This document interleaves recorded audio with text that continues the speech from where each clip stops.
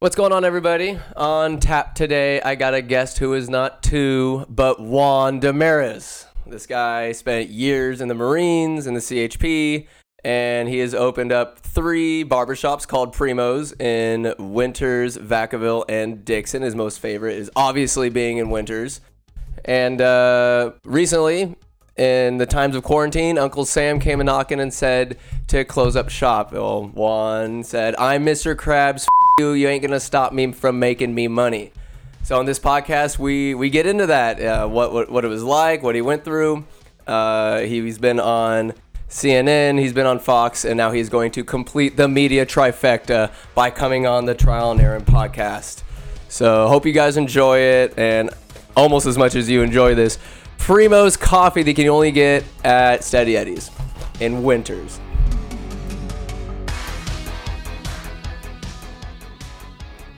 Couldn't even handle him back then. I know.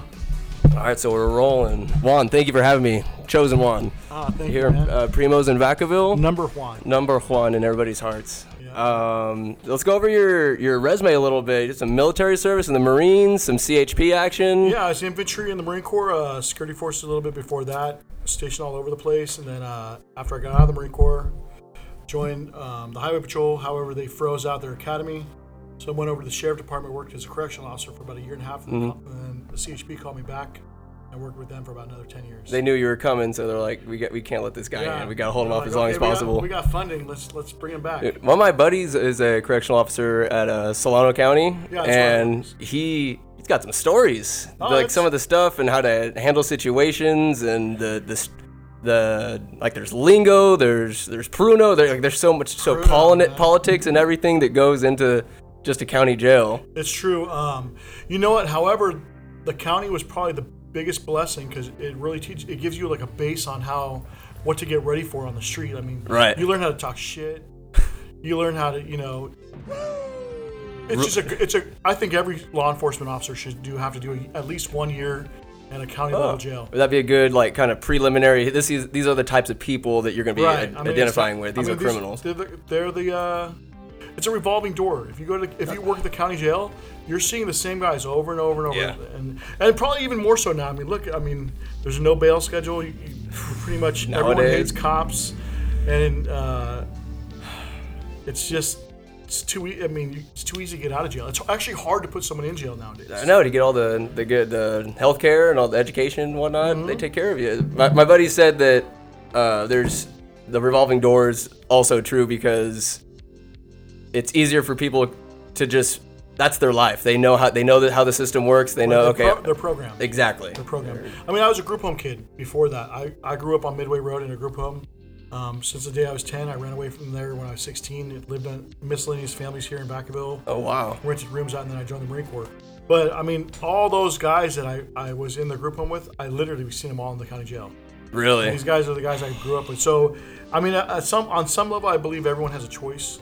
I'll tell you what, if I wasn't a good cop, I would have been a great bad guy. You think so? Yeah. It could have gone either a few choices in life. You could have easily been looking at a buddy as the officer and you in jail. Right. And you know what? I owe 90% of that to the Marine Corps. I'll always love the Marine Corps for that. They gave me the family. They gave me the pride. They gave me the discipline. It was exactly what I needed. And if I had to do it over again, I'd do it 1,000 times over again. How many years were you in the Marine Corps for? 4 years. 4 years? Just did my regular 4-year stint. I did some time in the Middle East. I also did a couple pumps to Okinawa, cold weather packages in Bridgeport. It was a lot of fun. 3rd Battalion, 7th Marines. I was going to say, where was your favorite place for like R&R or just going out traveling? The best place in the whole world that I've ever been stationed was Bahrain. Where's that? It's like a small island off the coast of Saudi Arabia. It's its own kingdom though. Has a king, a emir. But it's the Las Vegas of the Middle East. It's the only place in the Middle East you can drink. They have bars.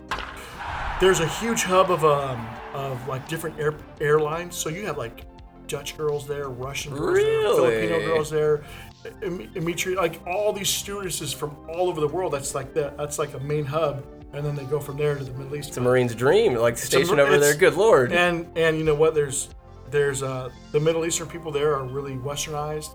It's Bahrain's the place to be, man. I thought it was if like you want to go like Abu across, Dhabi. that's another place that's close. Dubai, Abu Dhabi. Dubai, yeah. But I would say Bahrain's the most liberal, most Las Vegas-y feeling. I mean, Saudi princes come over there just to have parties, and they're throwing down like they're not throwing down like a couple thousand like they're buying the place. They're buying like Bentleys for people and that they just have a good night with. Were you buddies with any? Like, hey, let's go rub shoulders with the sheik. No, I mean, but we definitely had some fun with some different sheiks. And then they were just, it's all expenses paid for night kind of thing. They have more money than God. They could easily. They couldn't spend enough. Those guys were. I think there's a quick story. One kid was shooting pool. He was a PFC or whatever, unknown, and he bet this guy who's talking all this like, I have all this and this, and that he was he bet him like a Beamer. What? But the Marine was like, okay, sure, I bet you a Beamer. Like he didn't. He thought he was joking. He thought he was joking. So long story short, they shoot pool, and the Marine wins. And I think 2 days later, there's a BMW delivered outside the base, and they're like, it's for this kid. And it's like, what? No, like that's a real, like for real. And so I don't even think he knew what to do with it. Are you able to?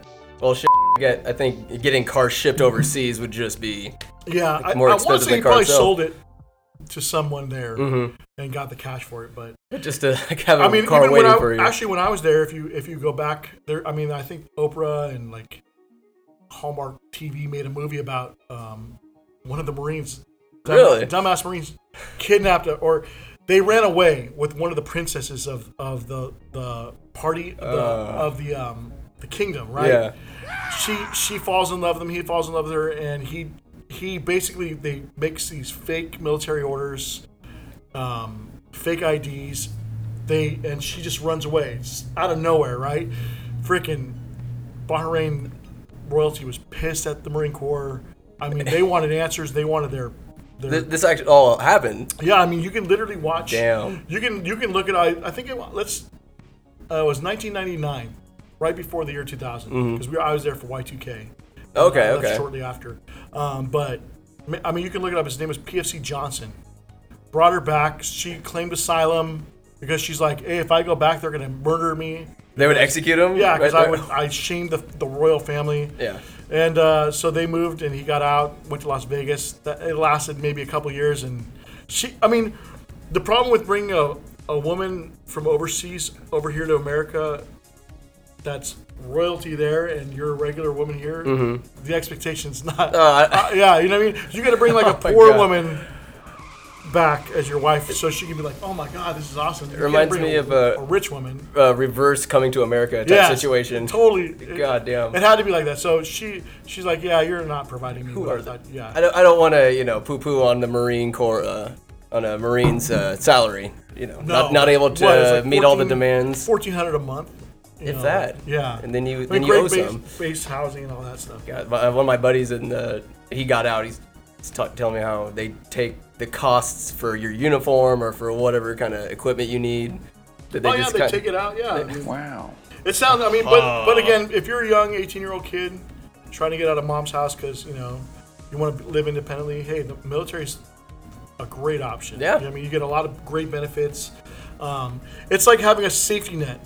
Like, you can't call it your parent, but you don't have to pay for food, you don't have to pay for clothing, you don't have to pay for rent, your electricity, your water's free. I guess if you want a cell phone and some internet, you have to throw down on that. Yeah. But then you could waste all your money on beer and pizza and still really not have, be out on the street. You know what I mean? I really didn't know what I was going to do with my life until, essentially after college. I got done screwing off, and then, stuck looking for jobs. I have a degree that I could use as a mouse pad. That's about as good as a degree is for you these days. I think the problem with the degree is that was an American dream that's not our generation.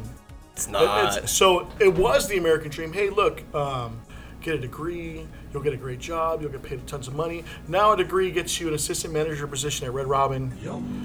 That if you would have just stayed for 2 years after high school at Red Robin, you would have been an assistant manager anyways, right? So it really, a college degree as far as a BA level is just a piece of paper at this point. It's a piece of paper. Hopefully, in that time, you make connections to where that piece of paper, the process of getting that. I guess the goal. I guess it's a great thing because you can show that you can learn. Yeah. You can take instruction and learn, but that's really about it.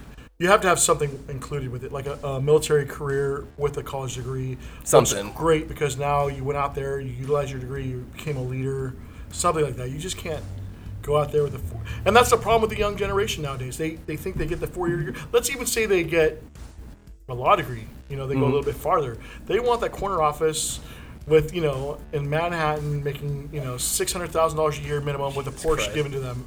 So no one wants to earn that. They want to be that Gordon Gekko. They just want it. They think they're. And then they'll go be a public defender, and they're making $38,000. You know what I mean? And so they're like, wait a minute, I got ripped off here. Yeah. And on some level, but it's always about patience.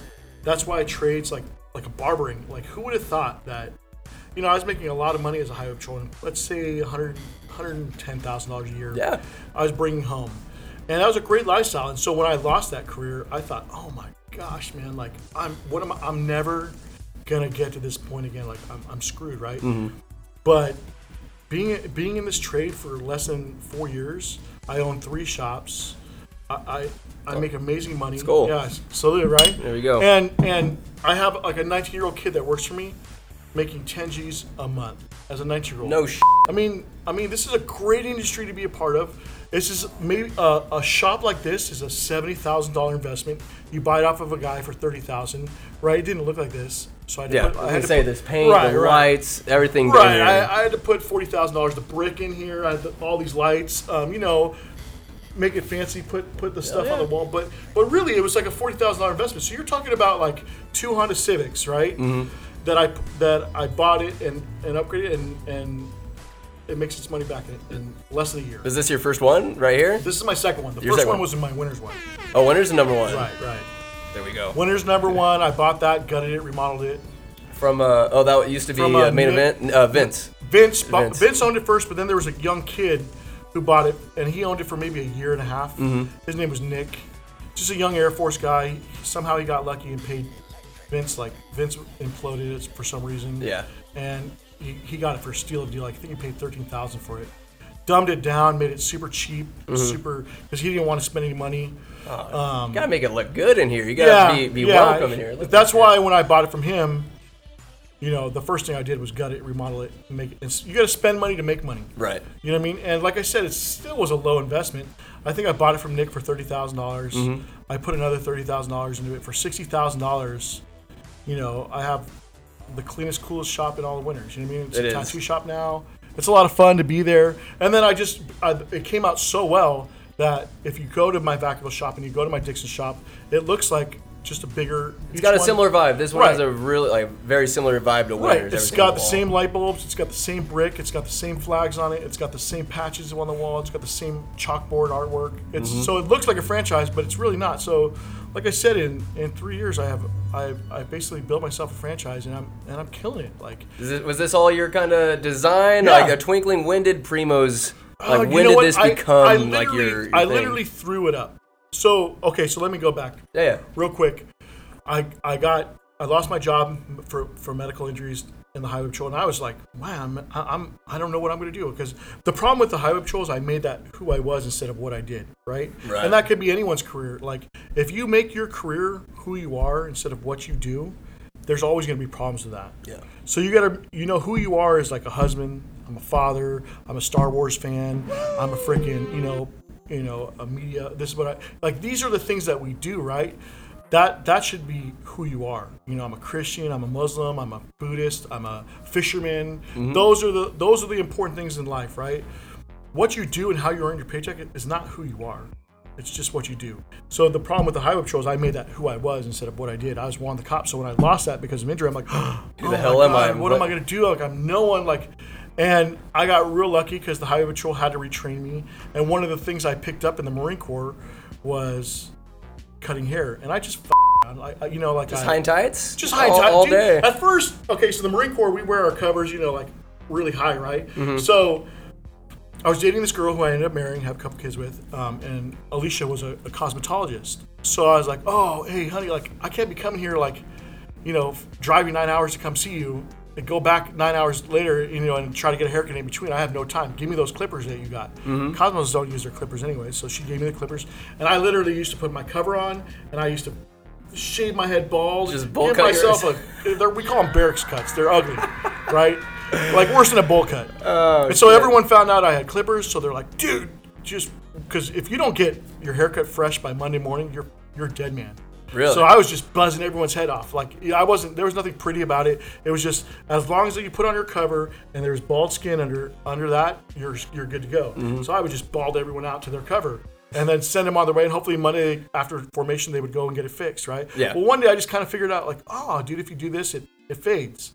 So it became a cool little hobby. So then when I married Alicia, we would seriously make like a lot of money because we'd cut like 200-300 Marines between us on a weekend, charge them each $5, and we were killing it. Just in and out. We were killing it, in and out, having a good time. Everyone brought beer, everyone brought pizza. Our house, our barracks house, was the place to be, right? Mm-hmm. Everyone get haircuts, and we'd get paid. Did she teach you some tricks along the way, or did you just kind of figure it out? I think I figured it out, and then she had some base, and then so she figured out how we had it done, and we just knocked it out. That's sick. Like if you try to get faded by her today, she doesn't do them anymore, right? So she lost it. My son, she's still a cosmetologist, but she does hair and makeup and all that crap. So I've always kept it. Like I'd always do the guys at the station. I do, like I kept my buddy next door neighbor was a Marine, so we give each other and our kids haircuts. That's sick. So it was so when the highway patrol was like, "Hey, you're injured. We have to retrain you. What do you want to do?" And I'm like, "What can I do?" They're like, "Well, you have to." You can be like a radio guy, right? Something like that. You can go to radiation school. You can go to nursing school. You just can't be a cop. You're not allowed to be a cop. Right? So I'm like, okay, well, fudge. Like, can I go to barber school? Because, I'd done my ex-wife's books, so I was familiar with the industry. Mm-hmm. But I'm like, okay, can I be a barber? And they're like, okay, we'll check. So they checked. And they're like, yeah, we can send you to barber school, pay for your equipment. They pay for it? Yeah, they paid for it. That's paid sick. me. I used my GI Bill, I got the double dip. Mm-hmm. And here I am. I'm a barber. 3 years ago, I got so Nick, the guy who owned the barbershop in Winters. Yeah. I walked in there one day and he's like, "Hey man, what can I help you? You need a haircut?" I'm like, "No, I'm just checking out barbershops. Like I've never been to Winters," which is weird because I've lived in Vacaville my whole life. Winters is this great little gem that I adore Winters now. What brought you over there? Like just curiosity? Funny story. No, it's like so. My buddy Tony. Again, I was just going to barber school. I was just chilling, and my buddy Tony, Marine buddy of mine from Oregon or Washington State. Comes down, visits, hangs out for a couple weeks, and he's like, "Hey, dude, let's go to a coffee shop." I'm like, "All right, let's go to Starbucks." He's like, "No, I want to go to like a coffee shop. You know how the Pacific North, absolutely, they're all douchey. They're coffee snobs. This bean is not dark enough." So we go. I'm like, well, I read an article about this place called Steady Eddie's. Let's go check this place out. It's in Winters. I think it's like one town over. Mm-hmm. So we literally stumbled upon Winters on accident, just because he wanted coffee. Went to Winters, got the coffee, and we're like, "Oh, dude, this is a cool little downtown. Like, let's go check it out." So we go check out the one barbershop on, I think it's called Classic Cuts or something. Yeah. On Main Street. Went check them out. They're like, "Hey man, at the corner right there." Right. So like, "Hey man, you need a haircut?" I'm like, "No, I'm a barber student. I'm just checking it out." He's like, "Hey, you want to work for me?" I'm like, well, I'm a barber student. I'm not a barber." He's like, "I don't care. I need someone here like a couple days a week extra. We're overloaded. Winters is growing." I'm like, He's like, "Hey, listen, first of all, here's a couple things. We don't cut people who are dirty. So if they come out of the fields, they need to go home. Mm-hmm. Like my dog's gonna be here. I don't like cutting kids. I'm not into cutting kids. If they want to hit kids cut, charge them double so they get out of here. Don't come back, right?" The guy was, he's low-key a jerk. Hardcore. Right, but he had a certain type of people that he wanted there. That's fine. Yeah. That's his business, right? So he's like, "Hey, if you want to go check out another barbershop, there's a younger group over there. They're Latinos. They give good haircuts, but it's not. We're just here. We're here to serve the farmers in their hands, and we just want in and out." So I'm like, "Okay, yeah, I'll go check it out." But he's like, "But hey, if you like it, if you don't find anywhere else, like I'm willing to let you work That's here." Sick. It's just how often does a job just fall into your lap? And so I'm like, wow, I'm not even done with school. I'm like 4 or 5 months away from being done, but I was just interested in seeing a shop in this little town. Mm-hmm. So then we walk over to this other shop, and the young veteran's there, and he has like a 19-year-old kid in there named Mike. who's cutting hair. And so same thing. I go in there like, hey guys, hey, do you need a haircut? I'm like, no, I'm actually just a barber student. I'm just checking out the shops around here, you know? He's like, hey man, you want a job? You want to work for us? And I'm like, you got two jobs in under an hour? What the and I'm like, well, hey, listen, I'm a barber student. I can't. He's like, I don't care. I need someone here like on Sundays, Mondays. I know you don't go to school on Sundays, Mondays. Just come cut with us. You know what I mean? Blah, blah, blah. So there were a younger, cooler vibe. I'm like, okay, this is probably where I would rather be. So I did. I started working there part-time. Within like 2 months, he's like, hey, bro, I'm leaving. I'm going to Idaho. You know, like, I know you're almost done with barber school, but you want to buy the shop? And I'm like, well, offer it to this guy, Mike, first. He's been working for you for a while. He's like, well, he's an apprentice. You know, he's too young. He's not going to buy it. Mm-hmm. So I'm like, just offer to him. So he offered to him. Mike said yes, and then later on he said no. Mm-hmm. So last minute, he's like, hey, dude, I'm leaving. Like, and your conscience was clear. Right. Let's go. I was trying to do everything on the up and up. So I'm like, okay, cool. Let's buy it. I bought it, and he literally dipped like a week later. Really? And it was my shop. I've never run a business before. I wasn't even a legit barber at that point in time. So it was trial by fire. Just trial by fire. I knew I wanted to make the place look cooler and better. I knew I had to spend money. Just some common sense stuff. And I just threw everything out that, you know, and it came out good. And I was like, wow, I'm really proud of the way this looks. If I ever do it again, I kind of have an idea of what to do. What inspired your kind of design sense when you came up with this? Is this all your brainchild, just the way it looks and everything? I think really, truly, the only thing that in my mind, I was picturing Hollywood. I wanted these lights around the mirrors. You know what I mean? That does look like right. I wanted that Hollywood look, right? Plus, I wanted it to be bright. The other thing I was thinking of is like, I actually wanted wood, like, you know, that rusticy wood on that people put on walls now. And for whatever reason, I couldn't figure out, like, you're breathtaking. Any way to get the wood. So I'm like, okay, well, what about that wood tile? So then I talked to a tile guy who actually was Mike's dad. His name's Rigo Fierros. I think it's Rigo Fierros. Mm-hmm. Rafa Fierros. Okay. They're in town. And he's a brick mason. He's like, well, I can do it, but I can do brick too. And I'm like, well, how would that look? And so he's like, well, let's just do it halfway up. I'm like, okay, let's just try it. Let's just do it. Look good? So, and boom, man, like, I'm like, wow, that looks great. Like, I'm so glad that we went with these the are brick. all legit. This isn't just some imitation brick. Those are real bricks. He's done all three of my shops. Great mason. Mm-hmm. If I do a fourth shop, I'm going to do it again. Where do you think fourth shop might be? It'd be by the Travis Air Force Base. Very good. Right there. I mean, the only problem right now is there's a little shortage of barbers. Mm-hmm. However, I mean, we're booming. Our name's big. I mean, we're probably going to get into that real quick. But now's the time. So it's going to happen. I'm going to do a fourth shop. Where'd the name Primos come from? Is that just kind of... Primos is like it's like a Latin word, like, hey, we're family, we're cousins, like, hey, primo, hey, primo. Yeah, just a term of endearment. Right. What's up, homie? But, you know, it's like more primo. Hey, primo. So now everyone calls me Primo. It was just a good name, but it's also an Italian sense of like a primo cut, like something really nice. Oh, primo. Like a primo. It has a primo. I like that. So it has like a dual meaning. I like it. I love the Latin culture. I was adopted by a white family, but I'm Mexican, and I'm really big into Latin culture. I love it. The food, the women. It's spicy, goddammit. It's lovely. It's just nobody parties harder. No, it's nobody. And Winters is a predominantly Latino and white town. I mean, it's get along. Everyone gets along. It's like a 50-50 town. It's great. I love it. I love everything about Winters. Winters, for those who don't know, it's the food capital of the world. It's a hidden gem. Right. El Verduzco, that taco truck. Oh my! The best taco truck. It's primo.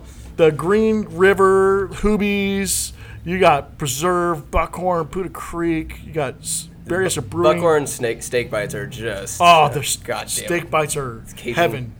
I have a hard time ordering anything else just because those are so good. I don't want to say I take somebody on a date there. Like, I don't want to seem like a cheap ass, but it's like, I don't get the $70 steak, but the $15 appetizer steak bites with garlic bread and their regular bread that they shove down your throat. Freaking sourdough bread that you can I could just go in there and eat sourdough bread. That's it. Don't give me a beer. I'm out of here. Sorry, guys.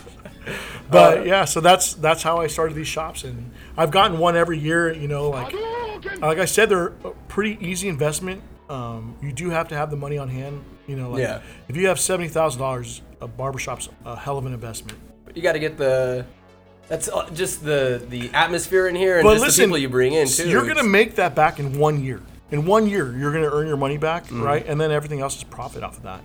Especially, I mean, I have 7 guys working here, so 6 plus me, right?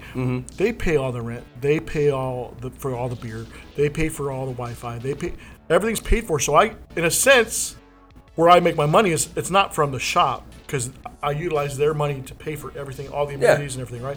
I get the free chair. That's where an owner gets his money. Is like, hey, I'm not paying anyone rent. I'm not paying rent on the building. They are. You know what I mean? You're like a working landlord, with them. But the return you have to give them as an owner is you have to be fair. You have to keep rent at a reasonable rate, and you also have to take that rent money and spend it on the shop because they're leasing a station. They're in sense, I'm their landlord and I'm providing them a nice place. So anything it breaks, I have to fix it. Anything, all these beers that the clients and us are drinking, that's from the shop. You know what I mean? So it's well worth it. The clients love it. The barbers love it. They're happy. I'm happy. And I don't mind spending money on the shop. You can tell, you walk in here, it's a good vibe. Yeah. There's nobody that's like pissed off. Looks like you do well by them. It's clean. We're easily the best shop in town. We're the busiest shop in town. We're one of the newest shops in town, and we're killing it. And whether or not other barbershops are upset about that or not, for the most part, I think all of it. There's so many people in Vacaville. You could open up 5 more shops in this town, and everyone's going to eat. Plenty of hair. Plenty of hair. We turn away. And we send them to other shops all the time, and I'm sure they do the same. There's just a lot of. I mean, barbering is one of those things that is always going to be around. Like, the recession's bad. You need a job. You got to get a haircut. You know what I mean? Absolutely. You're going to have senior portraits. You got to get a haircut. If you're in a Latino community, I mean, that's what we do. We get haircuts. You know what I mean? You're a military town, a law enforcement town. Those guys are required to have haircuts. And so Vacaville, Winters, Dixon, Fairfield, this is gold, man. This is easy money. Hairy bastards. And they have standards and they have to uphold. You know what I mean? And it's kind of talking about coming to America again. Their barbershop scene, or just any kind of even with Ice Cube, that barbershop. It just seems like a cultural place. You come in here, you can have a good conversation with the person cutting your hair. Yeah, definitely. It just seems like a barbershop's a place to be to just kind of unwind, You shot me in the ass. Figure out what the hell's going on in the world. Yep. Let's see if that stays there. We're ready to roll? We'll see. So, it is a barbershop. I mean, this is the last place we got to be men. We can come in here, we can drink, we can swear, we can talk about... You say bad words? Yeah, you can say bad words. You can talk about beautiful women. You can talk about sports. You can talk about politics. What about ugly women? You can talk about ugly women, too. They're good? I mean, all women are beautiful. Absolutely. All women. I don't care how they look. They're all, at some level, they're all beautiful. So, and beauty's only skin deep. Like the real beautiful women are the sweet, kind... sweethearts. The sweethearts. And that's real. That's true beauty. You got to reciprocate. Right. With a good haircut. Right, and we got to send these guys out looking right to get the right one. I mean, and then, look, unfortunately for our country, but fortunately for my industry, is we're such a driven. All we care about is our looks and how we're going to look on Instagram for the next 2 weeks. Yep. It's unfortunate because I feel like morally, it's a high standard to uphold. It's not as, I don't know. I think in the long run, it's going to cause more issues. However, what a great time to be a barber or in the beauty industry. Because people care all day, every day about how they look. There's a certain amount of, I'd say, vanity that goes into it, but at the same time, if you're looking good, you have a good haircut, you feel like you can take on the world. You feel 100%, you have that much more of a chance to getting that job, to having that date go well. Or even feeling good in uniform. Like, hey, look, when I had to get a haircut every week because I wanted to look squared away. I wanted everyone to see me, just be like, man, that guy cares about his looks, his appearance. He's squared away. You know what? I'm probably not going to mess with that guy. There's plenty of sloppy cops out there that I could probably... Their greasy ass hair hanging over their eyes. They're chubby. They're fat. They're just... They don't hold a high discipline or standard for themselves. Breaking away from the story real quick. I almost got shot one time, right? It was really crazy. I was in Oakland. Long story short. On duty? On duty. Yeah. I was in uniform. And so I pull over this guy. He's not wearing a seatbelt. It's in the middle of the day, like 3 p.m. Great guy. Like, when I approached him, hey, sir, the reason I stopped you is young black kid. Just as polite as can be. Hey, sir, I'm sorry. I just got here from Arizona. Here's my Arizona ID. Blah blah blah. It's my girlfriend's car. Hey, my uncle's a lieutenant in the Alameda SO. Blah blah blah. Hey, man, that's cool, man. Like, it's no big deal. I'm just gonna write you a citation for not wearing your seatbelt. We're doing like an overtime thing. It's an impact. We got to make sure. So there's zero tolerance, but you're being nothing but polite. Let me just get You're just doing your job. Just doing my job. Yeah. And he was a polite young gentleman. Yeah. At that point. So I go back, I write him a ticket. I come back, I'm like, okay, I'm going to tow his car. So I call in the tow truck, whatever. You had to tow the car. Right, because his Arizona ID came back to a California license that was suspended. And that's why he handed me so he knew he was suspended. He shouldn't be driving in our state. So when you're driving a suspended on a suspended license, misdemeanor, I got to tow your car. Mm-hmm. Especially because it's not his car. I can't be like, all right, have a good day, and then him go crash and hurt someone. You know what I mean? Because now I'm liable as a highway patrolman, right? So I come, hey man, the reason I'm writing you up for not wearing your seatbelt. Also, when I ran you, you're suspended. Did you know that? He's like, oh man, yeah, I forgot. Yeah, I forgot. Okay, no big deal. I'm like, hey, no big deal. Just come out of the vehicle. Just leave your keys right there and just sign the ticket. We'll get you on your way. He's like, oh, okay. So he's thinking like everything's gonna be cool. So he comes and signs the ticket and blah blah blah. I'm like, all right, dude, I need you to go back in your car, get anything that you need, and I need you to bounce, bro, because I'm towing your car. He's like, wait, what? Wow. So we always have people sign their tickets before we lay it on them. Yeah, before you drop the ball. We don't want to lay it on them and then be like, fudge you. I ain't signing crap, blah, blah, blah. And then now it's an issue. You kind of want to sell your ticket, get him out of the way, and then tow the car, right? And like I said, up to that point, he was a complete gentleman. And he had me feeling all kinds of comfortable. Yeah. Just because he was such a polite kid. Like, to be honest with you, pulling over people in Oakland, there's probably I pull over 20, 30 people a day, and 25 of them were polite. Mm-hmm. 5 of them are just complete assholes. But when you have someone that's extremely polite, it's a rare thing. Mm-hmm. At some level, they're everyone's kind of put off by getting a ticket, and I don't blame them. No one likes it's not a good time. No one likes to get a ticket, right? No. But he was a complete gentleman, complete kid, and like I said, I definitely had my guard down. Uh-huh. I just thought, wow, what a great stop this has been. So I'm like, yeah, man, hey, so unfortunately, he's like, oh, man, hey, can I just call my girlfriend? She's right here in Berkeley. She can come with the car. She's pregnant. And I was like, oh, man, normally I would, and I really would have. Mm-hmm. Normally I would have been like, all right, dude, just call out your girl. I'll wait for you guys here, and then she can drive off, right? But I'm like, normally I would, but we were doing an overtime that was high impact. And so there's zero tolerance during this overtime. And we would do this overtime in Oakland to help on the city streets probably twice or 3 times a week. So I'm like, hey, man, unfortunately, I got to tow your car, man. So he's like, oh. So he's him and Han, please. I'm like, I'm sorry, bro. It's done. The tow truck's on its way. Just grab whatever you need out of there, and you got to roll. He's like, oh, okay. So we go to the car, and I follow him. Usually I follow on the opposite side of the car. So if he's going on the driver's side, I'm going on the passenger side, right? Yeah. So that way you can kind of watch what's going on. For whatever reason, I dropped the ball. Again, I could only say because I was probably comfortable.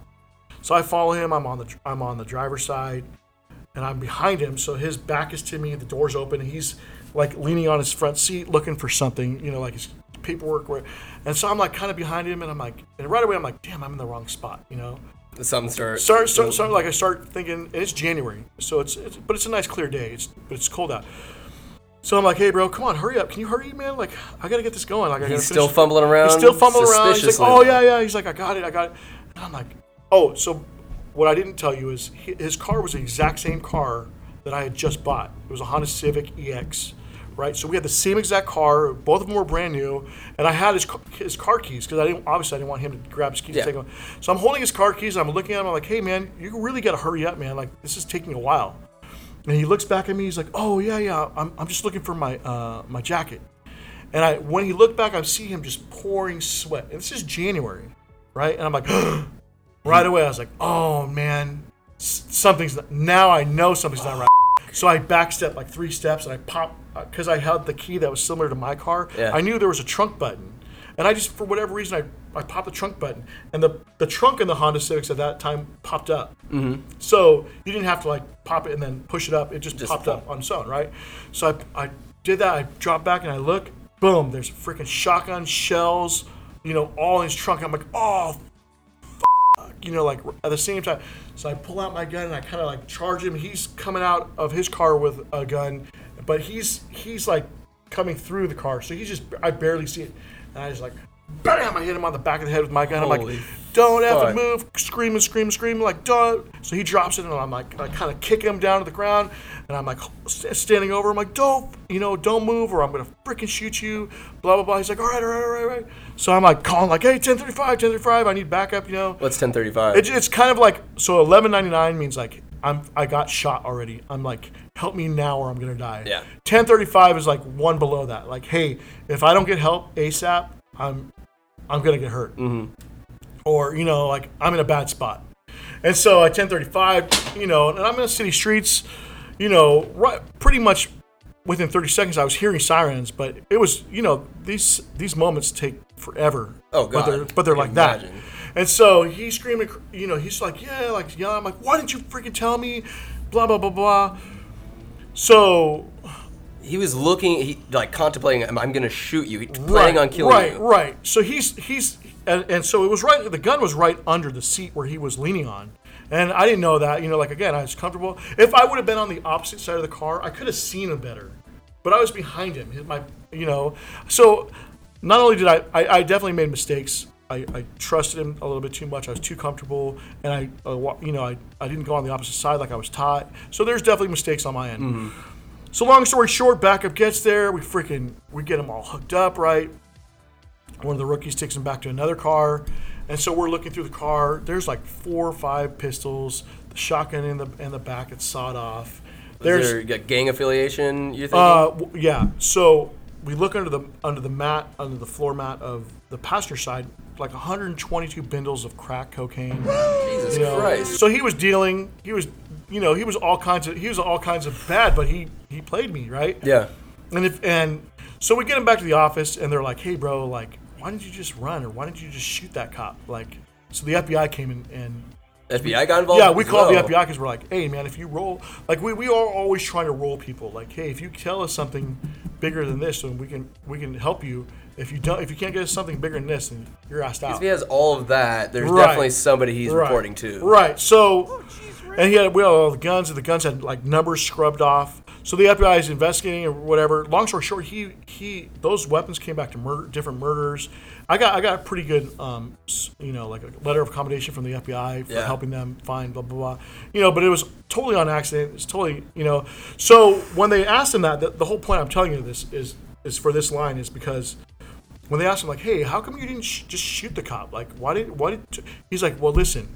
He's like, I looked at the guy's hair and it was dialed in. He's like, I looked at his boots and they were shiny, and his brass was polished perfectly. He's like, I wasn't lying when I'm telling you that my uncle was a cop. He's a cop, and he's squared away. That guy, if there's any guy in the world that I know that I would have to like get the beat on, it's a guy like him. He's like, and I saw his little Marine Corps pin, and I'm like, damn, if I don't get him, I'm dead. If I can't time it perfectly to kill this cop, then I'm for sure dead. Because he's too squared away. This guy's too squared away, right? And, obviously I'd let my guard down and all that. But because I was disciplined, I would get haircuts every week. I would polish my brass every day. I would shine my boots every day. I made sure my uniform looked perfect. I had my pins on. Like, I took a lot of pride in how I looked and how I presented myself. It's discipline. Right. If I would have been a sloppy cop, he probably would have been like, I got this. You know what I mean? But it was the discipline that helped me. It was the Marine Corps training. It was so I tell people that all the time, especially young cops. I'm like, hey, how you look, it matters. You'd say that saved your life. I would say it saved my life. So, being in this industry, we cut, if you look at our walls over here, I cut tons and tons of cops. There's so many patches here. How many patches do you know? You got to count? I don't even know. Let's call it 250. Yeah, that looks about right. 250 maybe. They're sick. Some of the designs on them, it's and you know what? They're all from clients. They're donated. They're like, hey, I brought clients bring them in, and we love it, dude. I'm hoping to get the whole entire wall. Oh, you will. Yeah. Oh, done. For sure. I haven't seen that Operation Iraqi Freedom. Yeah. That's a sick patch. We got a Special Forces one. We got the Luke Skywalker Ranch fire patch over there. Oh, I like it. It's pretty rare. We got one from NASA sent to us the other day. No shit. A lot of people have been sending them lately because of the whole media thing. Yeah. Well, I want to talk about that media thing. Let's look at that segue. Yeah. I love it. Yeah. You stayed open. It was just... defied. I'd say defied the the status quo, the powers that be. Right. Then there's a story with that. You're on CNN, on Fox as well. Right. Let's talk about what was that whole experience like? What happened? The overbriefing is like March, let's call it 15th or 16th. They try to shut everyone down. We kind of like, okay, well, we're not shutting down. Like, it just didn't seem reasonable. All my barbers are, are young families, So I'm like, hey guys, you know what? I just don't see it to me as scary as everyone's making it out to be. Let's just stay open. Mm-hmm. So Vacaville PD came in maybe like 2 or 3 times. Vacaville Fire came in 1 time, and their whole thing was like, on the side note, they were like, "Hey Juan, just do what you got to do, man. We're not going to cite you. No one's getting in trouble. This is new to everyone, right? So we're just going to educate you, and you say, okay, cool, I got the education, and if we have to come back." So basically, the only reason that they were coming in the first place was because like other barbershops and other citizens were calling like, "Hey, those guys are open." And that's like the thing about COVID-19. Everyone started snitching on each other. It was a pandemic run 100% on fear. And so that's all you ever see on the news was all you see is everyone fearful, and so that turned everyone into a snitch. I mean, like neighbors you would have thought loved you were telling on your kids because they were at the playing on the swing set. You know what I mean? Really? Neighbors that you thought were cool were calling on you because you got in your car and went to Walmart without a mask. You know what I mean? Like it's crazy how our fellow Americans turn on us so quickly. You see their true colors. Yeah, not for everybody. Some people, but like it was fear. I would say some of them were honestly fearful. Yeah. Other of them are like just Karens and they want to Karens are over the goddamn world. Dude, they want to whine and cry about everything. But some of them were probably legit scared, Mm-hmm. And that's how the pandemic was. I mean, the media loved it because they're getting their story told. The government loves it because, wow, this is what power really feels like. I mean, we can make some off-the-wall rules and look at everyone's following them, right? And so, I'm just not that guy. I've never been that guy. I've not been that guy as a Marine. I've not been that guy as a highway patrolman. I've, as a group home kid, I've always had like some sort of chip on my shoulder. And I'm stubborn. And for the most part, though, I've learned how to utilize it correctly, right? Right. There's obviously sometimes I've gotten myself in trouble. But that's another next podcast. Yeah. So they came out and they were being cool about it, and I thought I was being cool about it. So then one day the captain came in, and a captain from because one of their guys came in, and he was super cool. Like, "Hey, Juan, like, just do what you got to do." But I guess he probably went back and they're like, "Hey, so did you shut him down?" He's like, "Well, no, I just educated him." Do you know these guys personally? A couple of them, yeah. A couple of them I did. So then this captain just storms in here like 30 minutes later, like, "Hey, my guys have been telling you to shut down. Why haven't you shut down? Blah, blah, blah." I'm like, "Well, because it's just education. You can't really do anything about it, can you?" Was it illegal to stay open? It was against an order, which was a guideline. Those aren't laws. It's not constitutional. Mm-hmm. Like there's no rule that says that sit down and take it until you run out. Right, like there's a constitution that gives us the right to pursue life, liberty, happiness. Even if you look at the California Constitution, it literally says that possessions is one of the things that we're allowed to obtain and allowed to keep.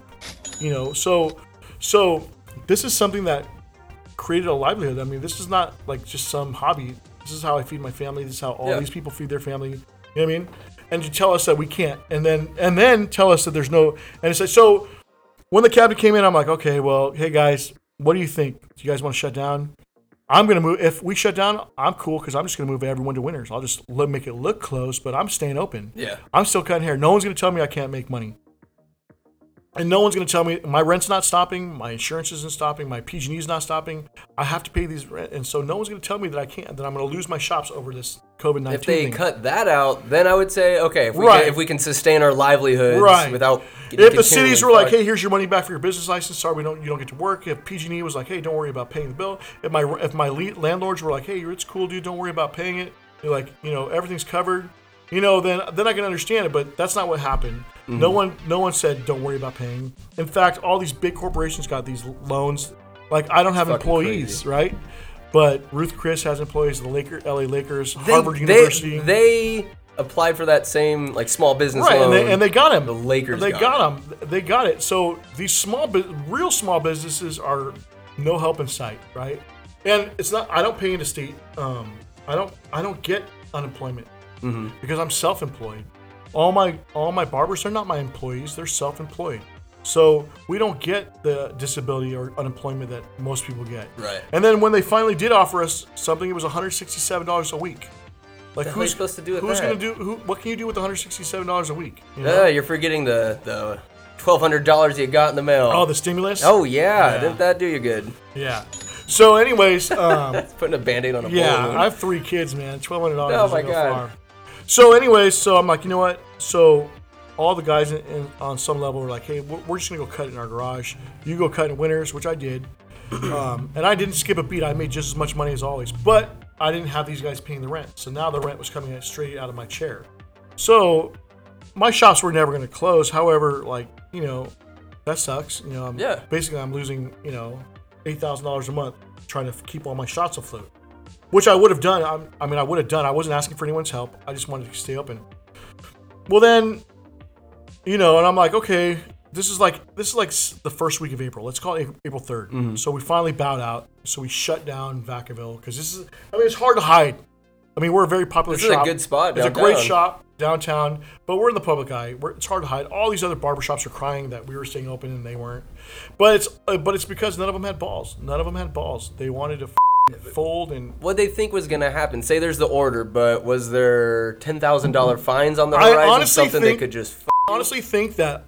A lot of these guys have no law enforcement experience. They have no military experience. So I think some of these salons and hair shops really thought, okay, SWAT team's going to kick down our door and fucking arrest us. And like put us all at gunpoint and arrest us for working. Like that's literally what they thought, that we were going to go to jail, right? What they didn't read into was that the governor had a no bail schedule. That means like, You could kick my ass right now because the bail schedule doesn't lift until June 20th, right? You could go steal my car, right? And you're going to go to jail, and they're going to fingerprint you, and then they're going to let you out the back door because there's no bail. There's no need. Yeah, if you're not an atrocious, violent felon, like if you didn't violently rape someone or freaking murder them. Just a good old-fashioned murder. If you're just like a regular robber, bank robber, if you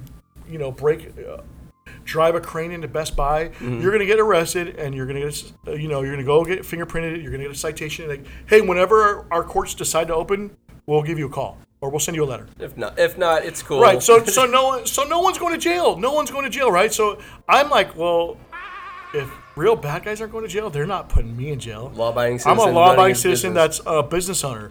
Like, what's the worst they're going to do? They're going to give me a citation, and at some point in time when we get to court, are they really going to? What district attorney is going to want to charge me, with a misdemeanor $1,000 violation for working? Misdemeanor for doing his job. Because look, in 6 months when the courts open up, and then 8 months later when they finally get through all the criminals that got cited and released, right?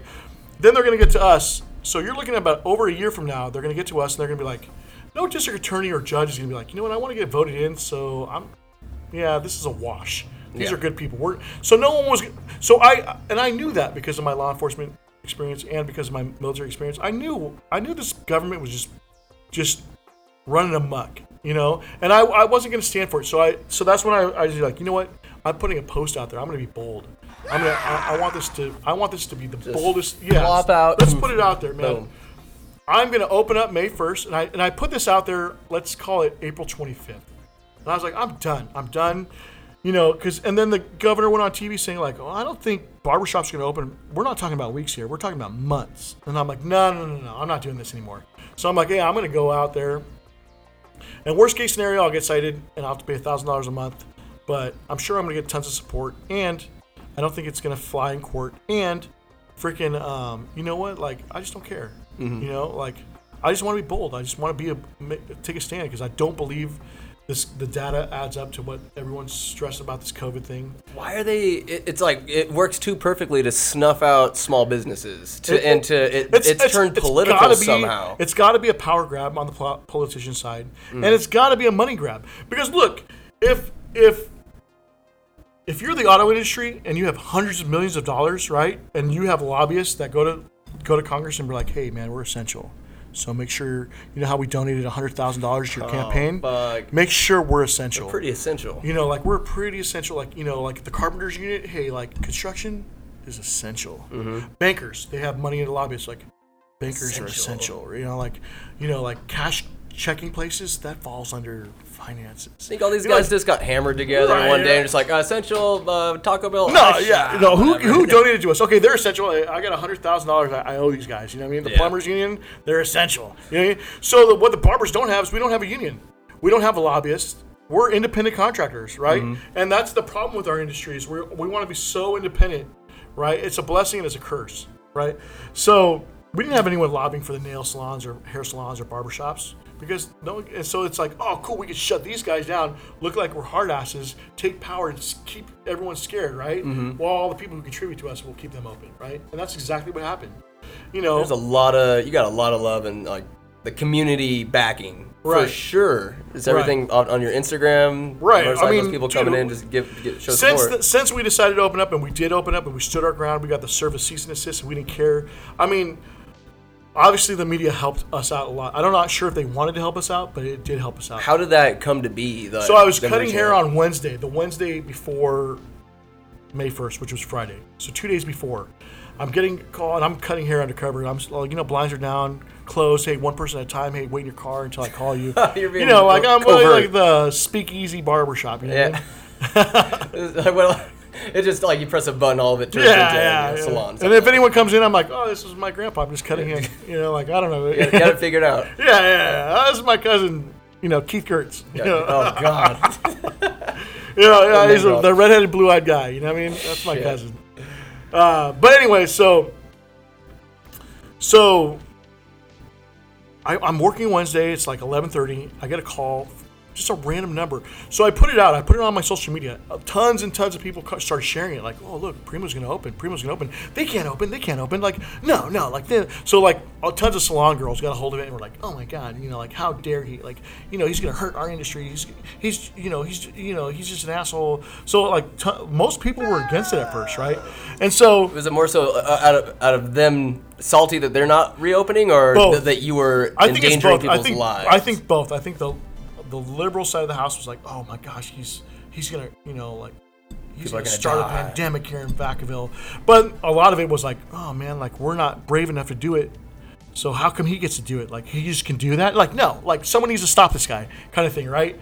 So it was more of that, I would say, than anything, right? But there was tons of people secretly like, good, finally someone has balls enough to stand up, right? Like I don't know if they're gonna. I mean, they might go to jail, but. But at least he's doing something, right?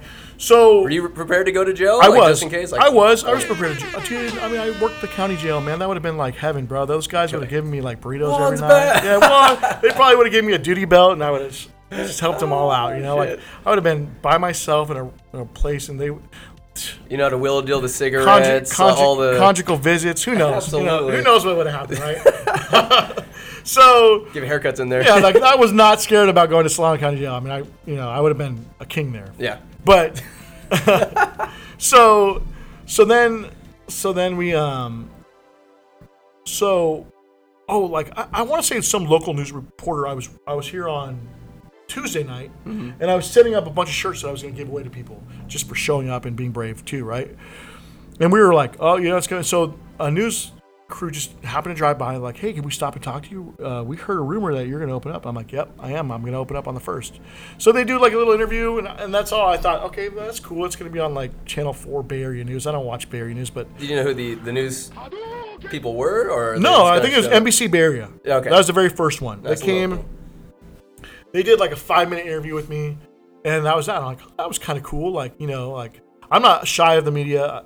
When I was a highway patrolman, I used to talk to them all the time about crashes or scenes or whatever. So I'm familiar with talking to them and kind of what kind of questions they're gonna ask. And I was trying to be bold. So I think maybe their sister company on 13 levels later was CNN. You're breathtaking. And so they started like, hey, you got all these patches. Like, so I think the story for them was like, hey, this guy's a former law enforcement, former Marine, and he wants to buck the system.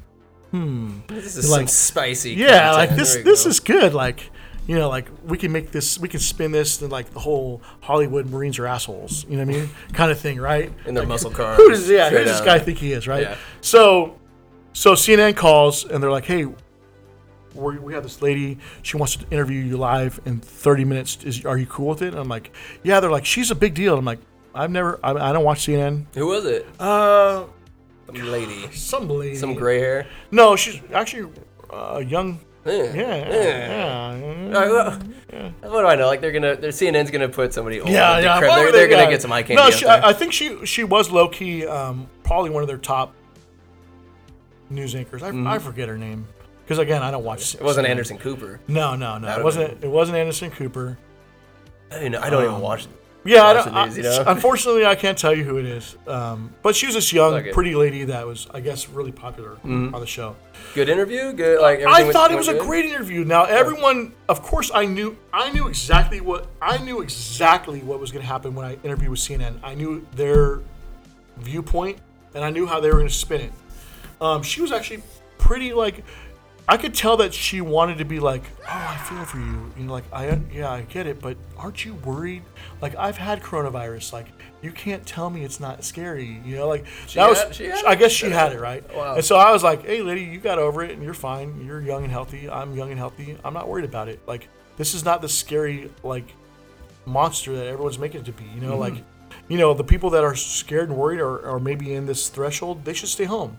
But everyone else, we can't shut down a world economy for a pandemic that kills less people than the whooping cough did this year. There's the mentality of not mentality, but the herd immunity, right? Of just everybody going out, get it. For the young, healthy folks, it's like, oh, I'm bulletproof. I mean, if you look at the news today, I mean, this is months later or a month and a half later. Yeah. The news today is like scientists are like worried that the coronavirus is disappearing so fast that they're not going to be able to give like a real good like test period for all these vaccines that are coming out, right? Think about that. The scientists are worried that coronavirus is going to go away before they can test the vaccines. Going away? I thought the cases were spiking. I know. Who do I believe? Who are you supposed to believe? I think the cases are spiking, but we're talking about antibodies. We're not talking about the actual cases. And the more people you test, the more people that are going to have it. I mean, that's just a factual, statistic, right? So before we were testing 5 people a day. Today we're testing 500 people a day. So you're going to find more people with the antibody or even the virus, right? But that also means that that's less and less and less people that are dying, right? So now you have, out of 100,000 people, like 10 were dying, right? Now you have 1 million people and 10 are dying. You know what I mean? Or you have 2 million people and 10 were dying. So now your death ratio is going way down, right? So, it didn't have any, the data didn't add up. So they called me out of nowhere. I was happy about it. She did come at me a little sideways when I was like, hey, they're letting felons out of jail. They're not going to put me in jail. Because she's like, aren't you worried you're going to get fined and go to jail? I'm like, no, I'm not worried, and these are the reasons why. She's like, wait a minute. They're not letting anyone out of jail. I'm like, apparently you haven't been watching the California news. Have you been watching CNN, lady? Because you're not really well informed. So the next day, I'm not exaggerating. The next minute, 1 minute, right? My phone blows up I couldn't hang it up and talk to people fast enough, right? And all of them were like, F you. I hope you die. I hope your kids die. It's all CNN watchers. Because, they're the left. Oh, And so all they did was Google Primo's Barbershop Vacaville, find my cell phone number, which is attached to that. I didn't care. And they called the shop phone, and they're like, you piece of shit. I hope you die. These are just screaming. You're a monster. They're going to send the cops. They're coming right now to get you. And I'm like, okay, well, thank you so much. Have a nice day. But here's the thing. I knew I wasn't going to be able to pay for that much media.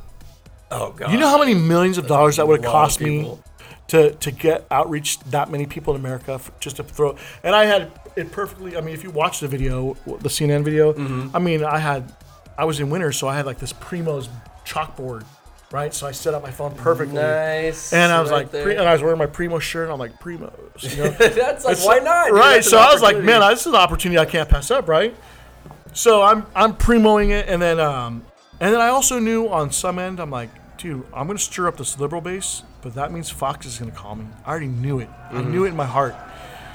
So I'm getting all these calls, and I'm like, yeah, dude, my Instagram, my Facebook page is blowing up. Everything's blowing up, and even people were like, leaving bad reviews on Yelp because they were so mad at me, right? So, but I'm getting like millions of Yelp reviews, but they're they're all bad.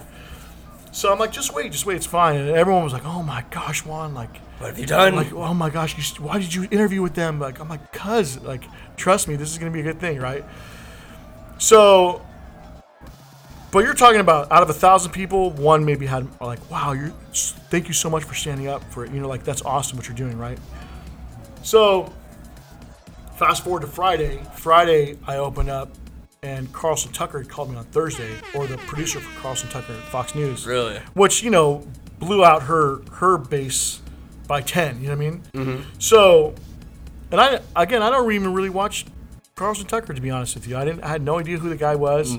I just knew as Fox. I just knew a Fox. The name's Fox is familiar. Fox is familiar. Yeah, right? And I knew it was a conservative base, program, and I'm like, they're gonna spin it more on my angle. Mm. And so they're like, hey, we're gonna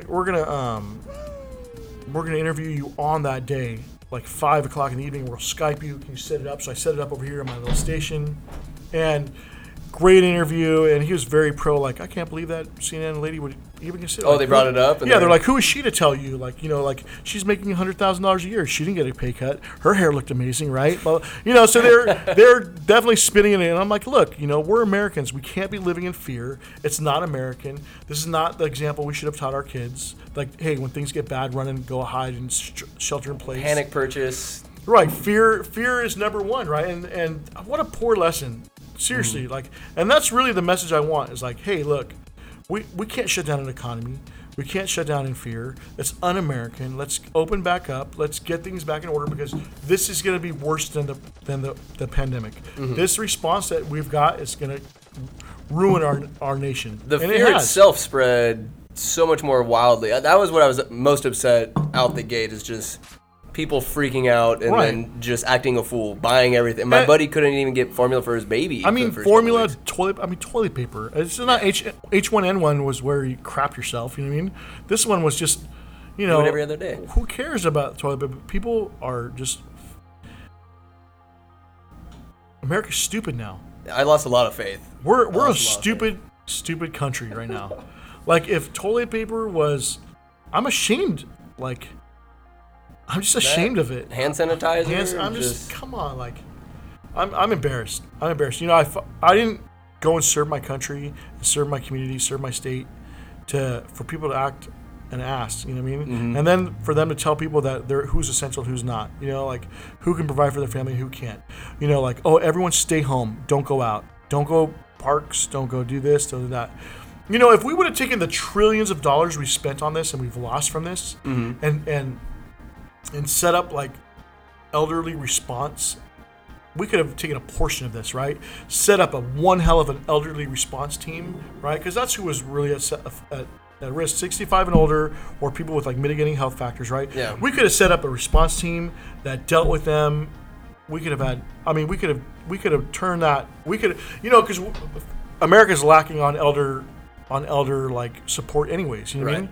We're totally lacking, and these people help build our country, and we're failing them, right? And then now we have a pandemic that somewhat targeted them. We got caught with our pants down, and nobody. Right. So these people were legitimately fearful. We should have circled the wagons around them, provided them with freaking delivery systems that were sanitary and clean as possible. We could have provided them with medical that was, up to date and freaking. We could have had Meals on Wheels, like reinvented.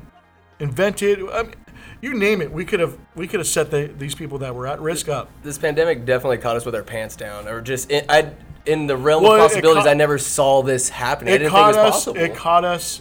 The price is wrong, bitch. It caught us in a situation where in America, where being a victim is cool. Yes. And so then we all got to be victims, right? And then the only ones who could save us are these irrational politicians that come up with just whimsical ideas. And they flip-flop their goddamn idea. The masks, don't wear masks. Wear masks. Yeah, don't wear masks. Wear masks. This time. I mean, even the thought of 100% sanitizing everything is, there's scientists and doctors who are like, dude, that's totally not the right response. Like, some germs on you. You need some germs. So you need to go in the sand. You need to go in the sun. You need to go out there. You know what I mean? Just what a shame. What a shame, but that's what we get for having 80-year-old people run our nation. You know what I mean? That's what we get for having the left. The only response is, victimhood. Victimhood. To play a victim, to idolize becoming a victim, and like to strive for becoming a victim instead of somebody that can just do it themselves, or not just do it themselves, but but take responsibility. Right. And it just sucks seeing so much of that shit. So after Tucker Carlson, which was a great interview, so if I had, let's call it 1,000 phone calls before, I had 10,000 now that were like, phone just steaming in your hand. Just steaming, like, where can we send you money? Where can we buy your shirts? Where can we buy your hats? Where you are an American, you're a patriot. Thank God for you. You know, like, finally someone stood up. So it just avalanched on all the poor responses I got. So now, I mean, people are sending coins, they're sending patches. I mean, again, like, where CNN brought me some notoriety, Fox just over the top. It's good. I'm glad you got nothing but that. positive responses. We've been every single chair has been full every single day since May 1st, and I mean it's almost been to the point where it's not fun. I mean it's still fun, right? Right. But like, you know, cutting where we're used to cutting 2 people an hour, which is, you know, 8 hours a day. That's, you know, that's 19 people a day. You know what I mean? Mm-hmm. Or 16 people a day, or whatever it is. But now we're cutting like 35, 40 people a day. That's a lot, each of us. You're earning it all over again. We're definitely making everything back that we lost and then some. But and so guess what? Nothing else has happened. We haven't got that cease and desist that we got served. Probably helped us because we threw it back in the city's face. Like, oh, look at the city of Vacaville they want to shut us down. They don't want us to be open. They don't have our back. They don't have our back. They want to say that, you know, but there's, you know, like they're not any help. They weren't any help at all. But that's unfortunate. Guess what? When they got put on blast, they didn't want any more. Nothing? They didn't want nothing else. They probably wished that they never heard of Primos before. Do you think that the recognition that you get is also negative on their end for not? I mean, it's from their end. It's like, do they go against the governing rule and say, we're supporting our local guy? I'm saying yes.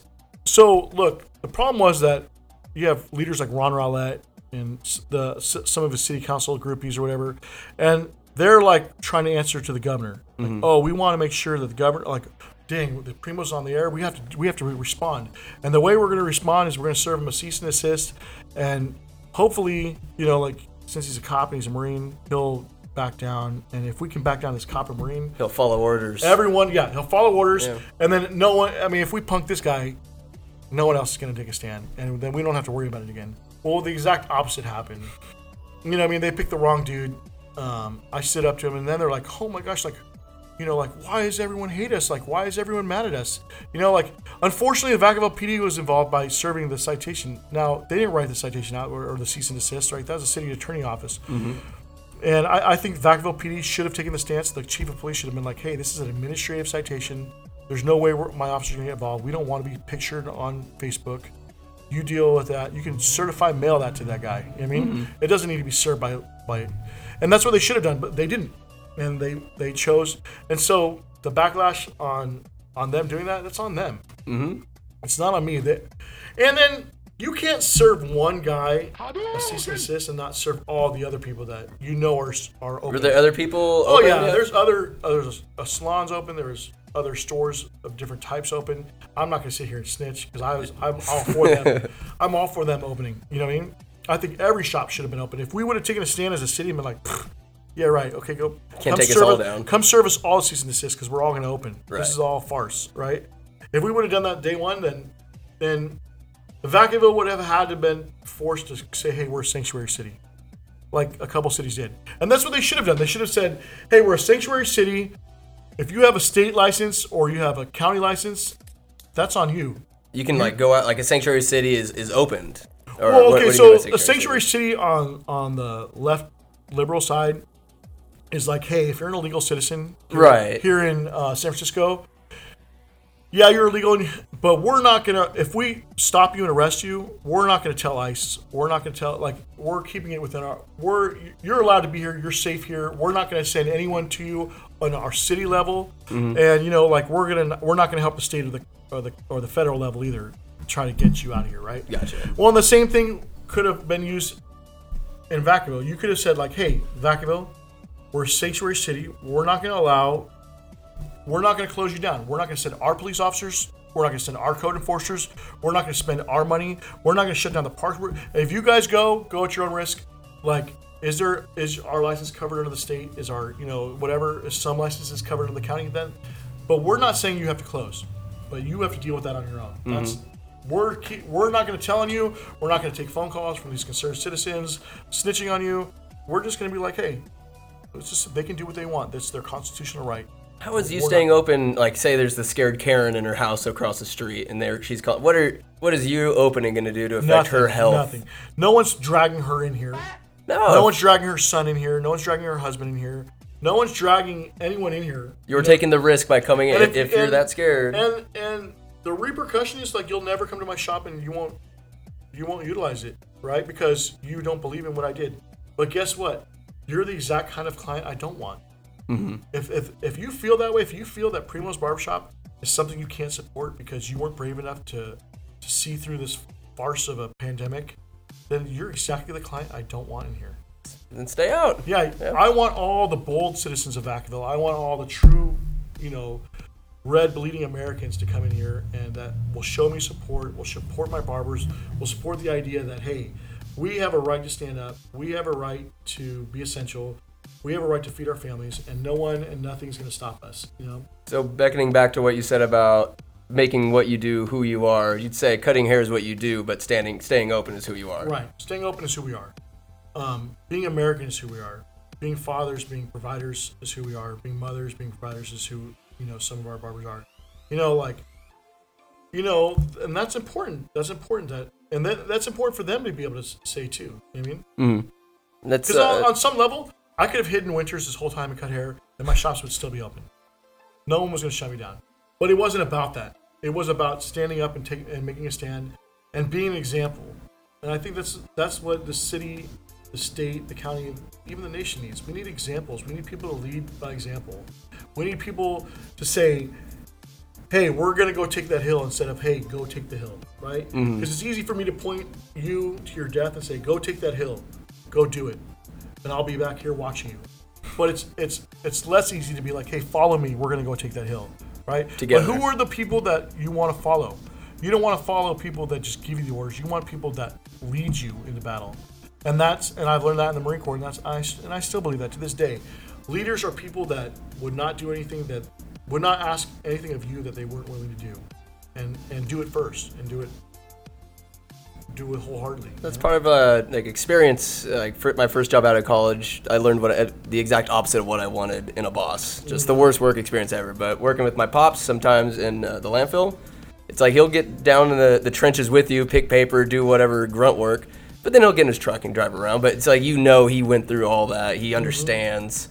There's something to expect out of a leader that does it with you. America needs to be okay with starting somewhere and the end goal being somewhere else, instead of starting here, because then there's nothing to gain after that.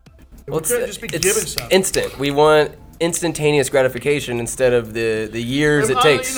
People want to blame it on millennials. I want to blame it on the millennials' parents for giving them everything without, I want to blame it on the trophy parents. I want to blame it on the soccer parents that said, oh, little Johnny should be playing, and how dare you. Participation awards. Yeah, participation Don't you love them? I want to blame it on the parents that don't support the teachers who are like, hey, little Johnny was a jerk today. I put him in detention.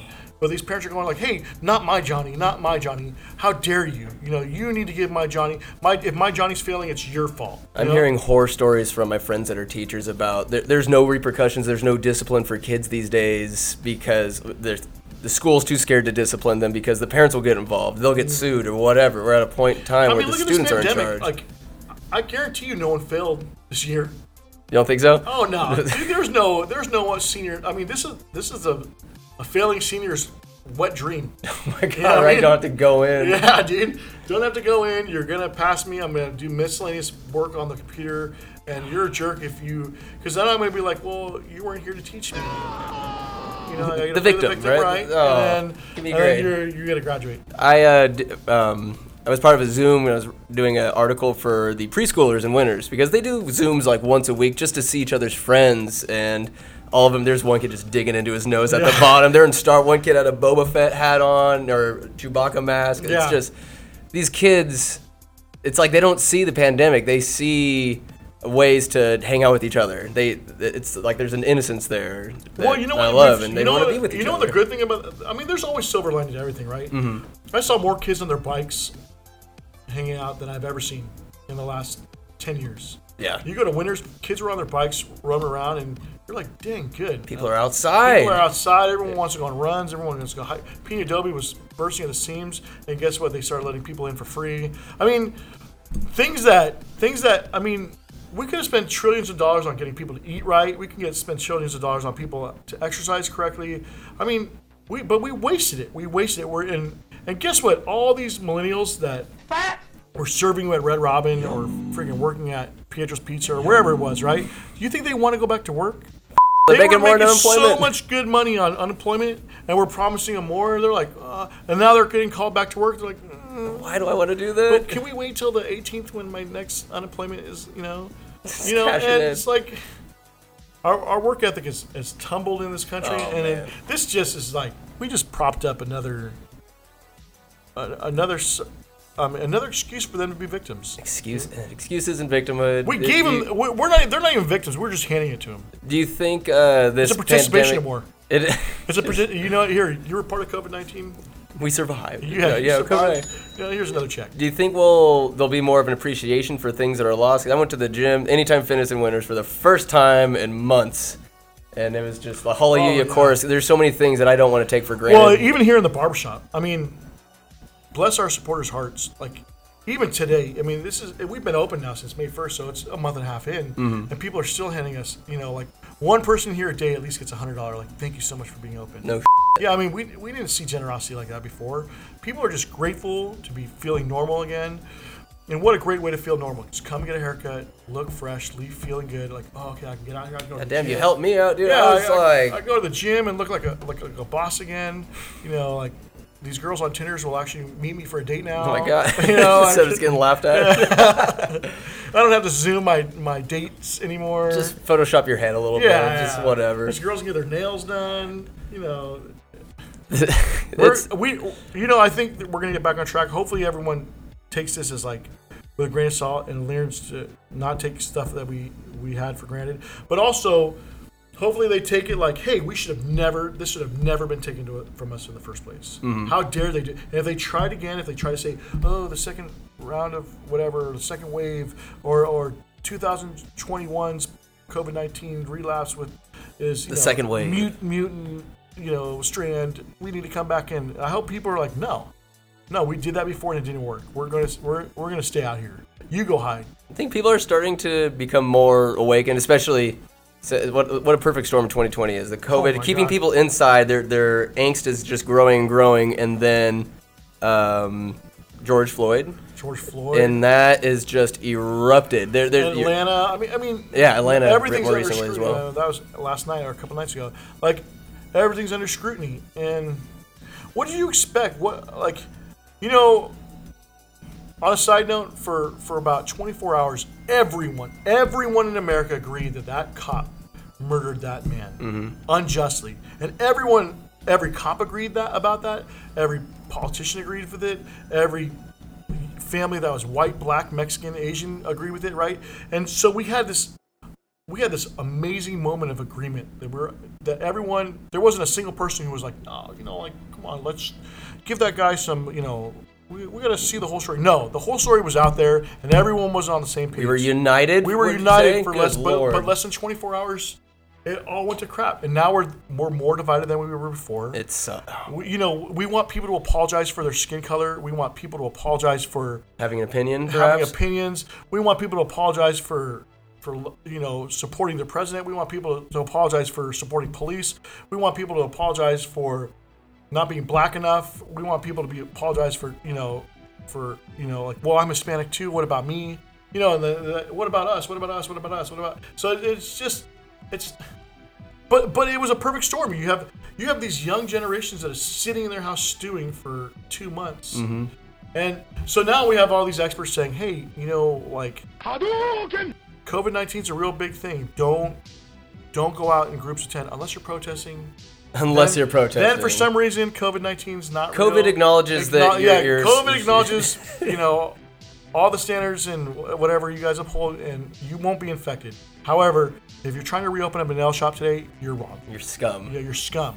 Scum. And you're going to get COVID-19, and everyone in your shop's going to get COVID-19. You know what I mean? If those riders don't take their skateboard and smash windows, and I mean, that's ruining it for all the protesters. Think about that too. Think about that too. Like all these businesses that are just getting back open are now having to board up. You know, 2020's been a month. It really has. Hopefully it's a trial and we're at one end of the spectrum and we can get through together. Together seems like such a made up word these days. But what's the opposite end of the spectrum from all the bullshit we're through right now? If we can earn it, if we can get there. For me, I think it's just, I just hope that our pendulum has swung all the way to whatever side. Yeah. You know, like how much more can we, I mean, we're ruining monuments to World War II veterans. We're ruining, you know, people are. I haven't heard about that. Yeah, they're facing the Lincoln Memorial. They're tearing down statues of police officers, or you know, I mean, there's so much hatred. There's just so much division, hatred. So much hatred. I mean, people are tearing down statues of people that like helped abolish slavery, right? Because they're just like, oh, this is an old statue. You know, like there's no thought process in it. It's like they just want to loot, destroy, pillage, and you know, like it's with whatever the peaceful protest was trying to accomplish. Who knows if these guys are paid off? Who knows of what alternatives there are? Yes, they're angry, but what the are you doing? Well, and if you look, I mean, there's so much deep conversation that can go into this. But you look at these kids spray painting BLM all over the place, and all cops are bad, AC or AB or whatever, right? Mm-hmm. I don't think I've seen one image of a young black man spray painting that. It's always been young white kids or. I've seen videos of the black guys taking the spray cans out of these kids' hands. So who are you to tell? Who are you to spread this message that our lives matter? Because when you spray paint and you vandalize and you destroy things, if it has BLM all over it, it's gonna look like. It's like a gang tag almost. Well, not that. It's just that if Black Lives Matters and the point is to destroy monuments and graffiti them, then you're sending the message that like young black people who have a belief in this, right, are the ones who did this or caused this damage, right? So you're basically causing damage and getting it blamed on them, the people you're supposed to be helping, right? Right. And so there, I do think on a conspiracy level, like there are people getting paid to spread this disease and make one community look worse than another community, and because division is what pays the bills. Gets ratings, doesn't it? Conflict. Oh man, they love it. It gets those votes. It hampers elections. Isn't it? What better way to keep the ratings up? And it's sweet to just turn everything political too. I mean, if you got stacks of bricks being dropped off in a known. It's like, what is this doing here? There's no construction anywhere. But again, we could spend podcast after podcast dissecting. But conspiracies? The conspiracies. We'll go over round earth, flat earth, or something like that. But you know what? Like, on some level, this division, I'm just praying that the pendulum is swung, and we have to come back correct. How do you think we can do that? One of the questions I had for you was, the world's getting hairy out there. How do we get this fresh new haircut? How do we just pull through out of all this bullshit? It seems so far-fetched. Mm-hmm. Everybody, it's like police are... They're animals. They're bloodthirsty animals. It doesn't matter if they're husbands or brothers, dads. Well, you know what? I mean, again, I was law enforcement. I feel awfully for police officers that are put in these positions. I also feel for the public. You know, absolutely. I feel that there's been enough poor policing out there that does. But you're talking about like very few. Look, there's rapists that are barbers. There's murderers that are barbers. There's child molesters that are barbers. But so does that mean none of us are ever going to get a haircut ever again? No, you don't ban barbering from America because, 2% of us are animals and villains and pure evil, right? And same with policing. You have 2% of all law enforcement officers that are just downright criminals, and no one's going to defend that, including especially officers, right? And there does need to be some oversight and stuff done, but that's not what's happening here. They're trying to just ban a whole They want to get rid of police, defund the police. Where that for me, I can't get on board with that. So here's what I say. I say, and this is just asshole Juan, right? What does asshole Juan have to say? Well, asshole Juan says let's do it. Let's do like 4 or 5 major cities, defund them. Baltimore, Chicago, Minneapolis, where this happened. Maybe LA. Just it's kind of a little bit close to me, but hit the purge button. Yeah, give them and just be like, you know what? There's no more. I hope. I mean, I would love to see an entire department just be like, you know what? Fine, we resign. That'd be a hard lesson to learn. And what a lesson! The state police would be overwhelmed. The federal police would be overwhelmed. But this is truly what some of these mayors are and city councils are actually literally calling. I mean, tonight in Fairfield, California, on the table is to defund Fairfield PD. Richmond PD has been the mayor's calling for Richmond PD to save $70 million, or the city to save $70 million by defunding the Richmond Police Department. Let's just let that happen to like 4 or 5, and just people will die. People will die. People will be like, wow. And all, you know what? I say let it happen in LA and Beverly Hills, where all these movie stars who are pushing it. Let's let them deal with that. You know what I mean? And then be like, you know what? Open your doors. You know what I mean? And you guys aren't allowed to have guns. No guns? No guns. No private security. If this is what you're saying, then we want to. You get to live these lives. I bet you those same actors and same athletes and same. They got bodyguards. They're gonna be like, you know what? We changed our mind. Police are important. Police. Yeah. There's firemen would just be running rag too. It's I was thinking about it. Why defund police? Why pump money into it? Develop some programs. Say get local police that know the area. They're born and raised in that area, and they know the people. And well, how about fund training? I know every single department is probably behind on all their training. You know why? Because there's budget cuts. Because they can't send people to AOSD. They can't send people to felony evasion classes. They can't send people to how to interaction classes. There's a lack of training, and the reason why there's a lack of training is because the police are spending all their money on like equipment and lawsuits, and you know what I mean. Mm-hmm. It's like in body cameras, and I'm not saying these things aren't important. They are, but you can have a body camera of a man about to tase a police officer who's armed, and that police officer shoots him, and then the man gets fired. The other man who punched the cops, ran away from him, has a huge criminal record, beat his kids and was out on probation because of COVID-19, right? Mm-hmm. But he was supposed to be in there for 7 years, but he got let out, right? And you can have this man be the martyr, and these cops are fired, and their own mayor is calling them, and their own police chief is resigning.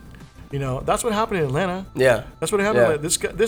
Look, if I was a police officer and you had a taser on me, I know what a taser can do. You know why? Because I've been tased. You've been tased before. So I know I have no chance at all of recovering from that tase for 5 seconds, right? And that's if he doesn't pull the trigger again, right? Mm-hmm. I know if he wants to come up and grab my gun, that's his gun. You can do it anyway. How long are you stunned for? When you're tased, 5 seconds. It's 5 seconds, and it's like having a muscle cramp in your leg, but your entire body. You move. You can't move. That's why when you see like people get tased, they're like, boom. It's just a board. Face first, teeth all out.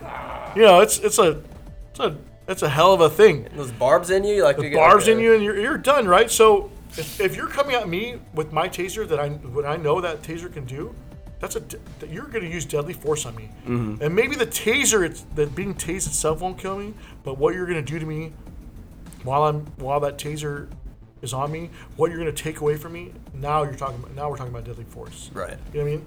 And it's just what an impossible job it is. You can't win. How are you supposed to? Sorry for inconvenience you. And that's what I'm saying. This criminal. I think, like I said, the pendulum has to go all the way, and I think one of the ways that's going to happen is you're going to have a major city or something be defunded, and we're just going to have to sit back and watch it burn. Yeah, everyone's going to have to watch it, and we're just going to be disappointed. But hopefully that's enough for people to be like, oh, that's why we need police. Because guess what, everyone figured out during COVID-19 and the rioting and looting?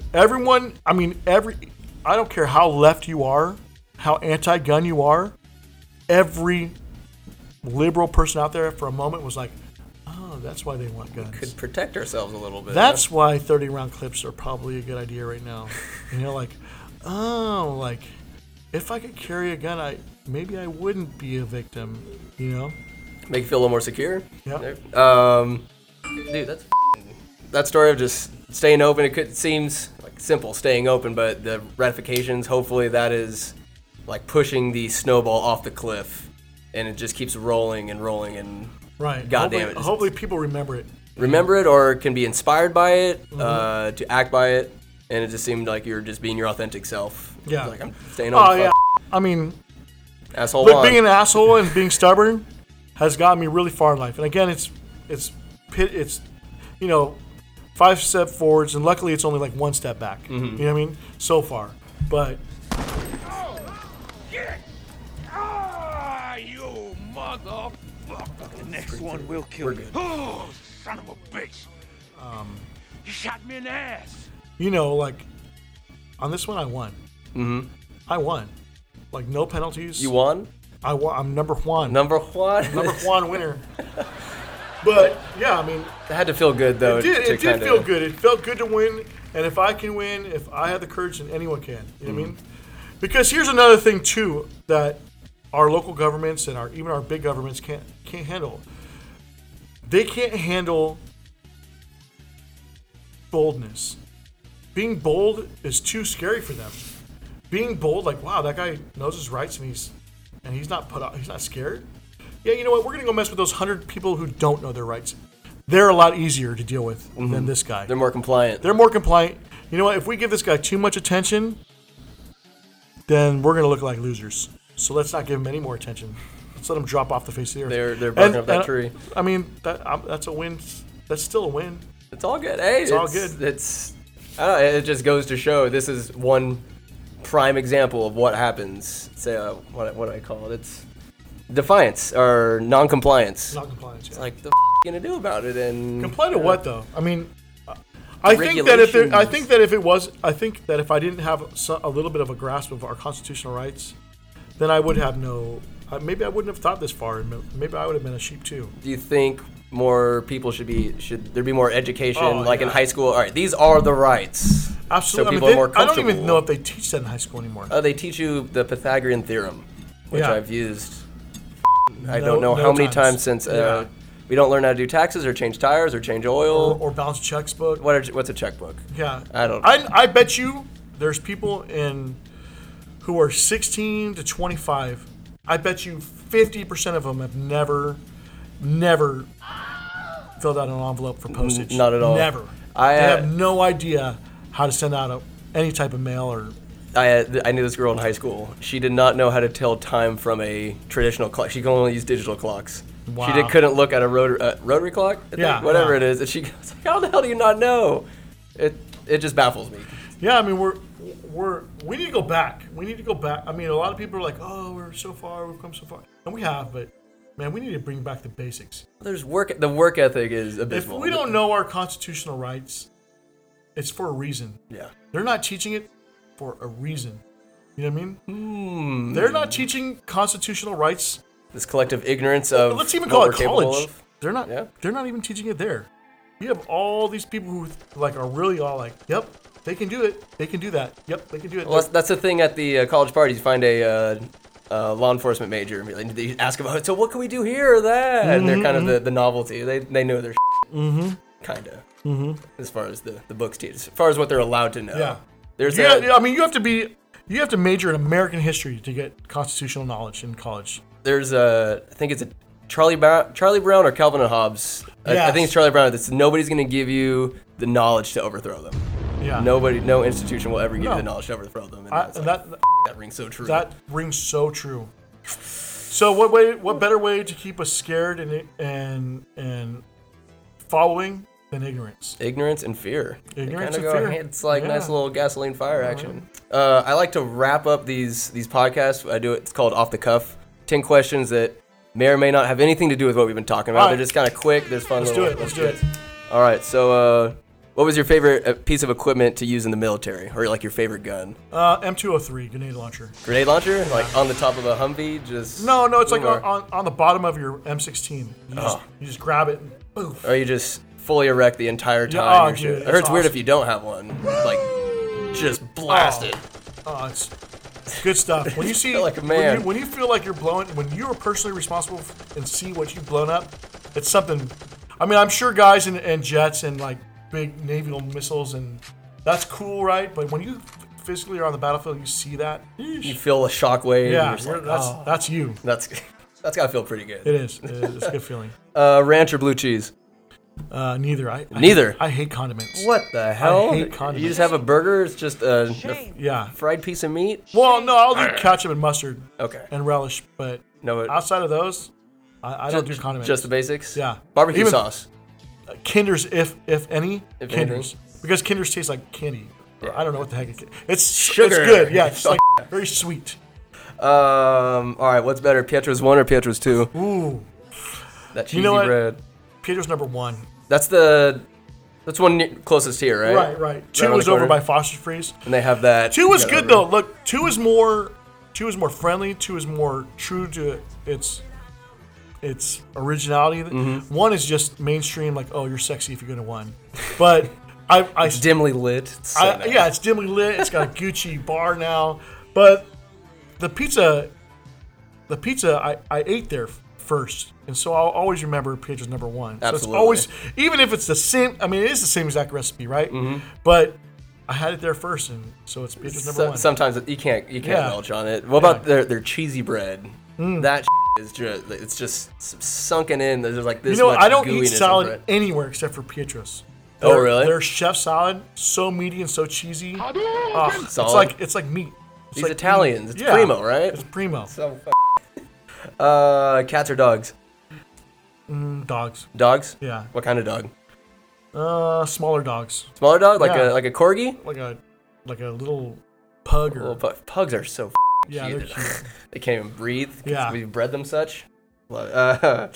If you could give any historical figure a haircut, Ooh. who would it be? Well, Shave Bob Marley and just oh gosh, that's Elvis Presley. Elvis? Elvis Presley. Just gelling it Just up and give him the pompadour he wants. That guy has some hair. put a But somebody look, that under. guy. I mean, that guy had hair across the generations. I mean, he was clean cut in the military, haircuts. He was in the military, Yeah, what? he was Army dog. When I hear like Elvis was in the military, I figure they just put him up in some I think really I nice think he tent was treated somewhere. really well. Yeah. I think Elvis Presley was a gem. No That's like hindsight.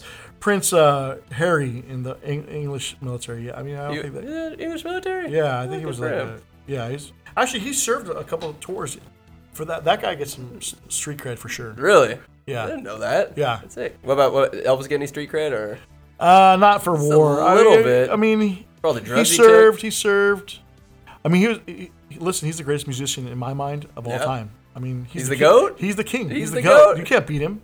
You can't. There's a lot of good singers. I in the mean, there 60s are. and There shit. are. I mean, and there's people that are probably. But Elvis is the one, man. It's good. Hey, that's what's the best part about having your opinion. You Yeah. can go. You can battle it with it to the death Yeah, against somebody else. I mean, he's the all-around American. He's a hound dog. Yeah, he's a hound dog. Nothing man. but a hound dog. What's your favorite? That's a solid goddamn answer, Yeah. Elvis. What's your favorite cartoon growing up? Thundercats. Thundercats? Yeah, Thundercats. That was my like the favorite. Saturday morning. It's either that or even the Ninja Turtles. Ninja Turtles was solid. Oh, they were solid. Yeah. Uh, I had 3 brothers and me, so there's 4 of us, and we always played Ninja Turtles. Who are you? I was Leonardo. Swords. I was a leader. Let's go. Leo is the Yeah, he is. Swords. He's the leader. Any love for He-Man? He-Man was awesome. Grayskull. He-Man. Do you think they were kind of giving you an overly sexualized type Oh, character God. for little boys to be idolizing? I mean, hey, it's all No, good. the if you're best into it, sexual but- character on Earth is, I mean, to this day, Jessica Rabbit from from Roger Rabbit. oh God. Oh my She God. was. What about?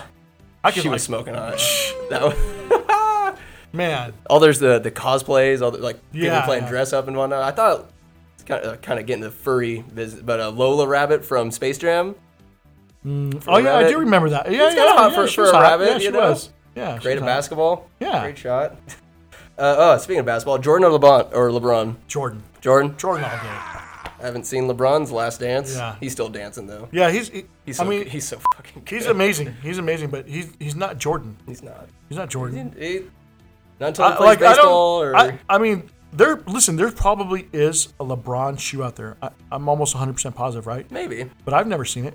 I don't want it. I don't even care. Why would you waste money on that? You get a Jordan. It's Jordan. Jordan everything. Jordan just he's so big because he came in at a time where he made sneakers the thing. Like he transcended the sneakers and took basketball worldwide. Yeah, like, I mean that whole era. I honestly, wild. I wouldn't even put LeBron on like Larry Bird, Charles Barkley, Dennis Rodman. Really? I mean, just Magic Johnson. They were saltier back in the day. There's something about that early 90s, late 80s freaking era of basketball. It was gritty. Yeah, I just remember it's the characters. I remember them. I couldn't name 10 basketball players right now. Really? Honestly, you falling off the wagon? Yeah, I'm just not a basketball guy, but it's good. The Kings will treat you good for a half, and then the second half they'll blow a lead. I mean, I've been excited. I've always felt like I'm a Kings fan, but because I'm up here, I live here. Mm-hmm. But man, those Golden State Warriors. They were solid for a while. They were solid. They'll be back though. They were fun. It was fun to be like, wow, that's something that's local and kind of neat. I remember watching them. I always a Kings fan, but the Warriors, I was big on them when they still had Monte Ellis and Don Nelson, or when Baron Davis dunked over Andre Kirilenko. Yeah, that was the most savage Oakland type thing I've ever seen. I think I like Steph Curry more because of how he is as a family man with his daughter and his wife. Very much than I do about him on the court. I just love that he's a solid dude. Mm-hmm. It does make you. It's like, yes, I love cheering for this guy because he's not a douchebag in real life. Yeah. And some guys are. That's why I don't get why some people just let the fame or whatever get to their head and they're just douchebags in real life. Like, come on now, if these guys can do it, why? Well, why can't that's why my favorite athlete on this earth right now is Mike Trout. Mike Trout? I mean, what a humble, amazing billionaire athlete. Yeah. What I haven't heard anything bad about him. I don't think there is anything bad about him. He's just a good young man. Is humble. Is he as nice as J.J. Watt though? I don't know. JJ is a nice man. Solid human being. Yeah, he is. Solid. I don't think philanthropy wise. Philanthropy. Philanthropy. That's a miserable word. Yeah, I don't think Trout's got his game up there yet, but he's still a young dude. I mean, he will. He's like 27, 28. He's super young. Super young in LA. No, Angels. Yeah, of course. Well, and then, you know what? I think. Look, if Trout went to the Dodgers or the Giants, I would wear his jersey. Yeah. Just he's that good of a. I honestly think we're watching history when you're talking about Mike Trout. He's got, as long as he stays healthy, man, that guy's. Will he get a ring though, or is he gonna be like a Dan Marino? If he stays in Anaheim, Angels need to get pitching. If we could get some pitching, we have the best hitters in the league, but we have no pitching. Pujols isn't still around, is he? Pujols is still around. He's still around? Yeah, man, that guy's He's like 80? Wow. Yeah, and the Ohtani guy was supposed to be our pitcher, but he hurt himself. I heard he's going back to pitching, hopefully. But he's an amazing hitter, just by that. Calhoun, we lost him. He was an amazing hitter. But I think we have bats. We just don't have any defense. You need the arms to throw. We know those arms. That's that goddamn defense part. But you know what, though?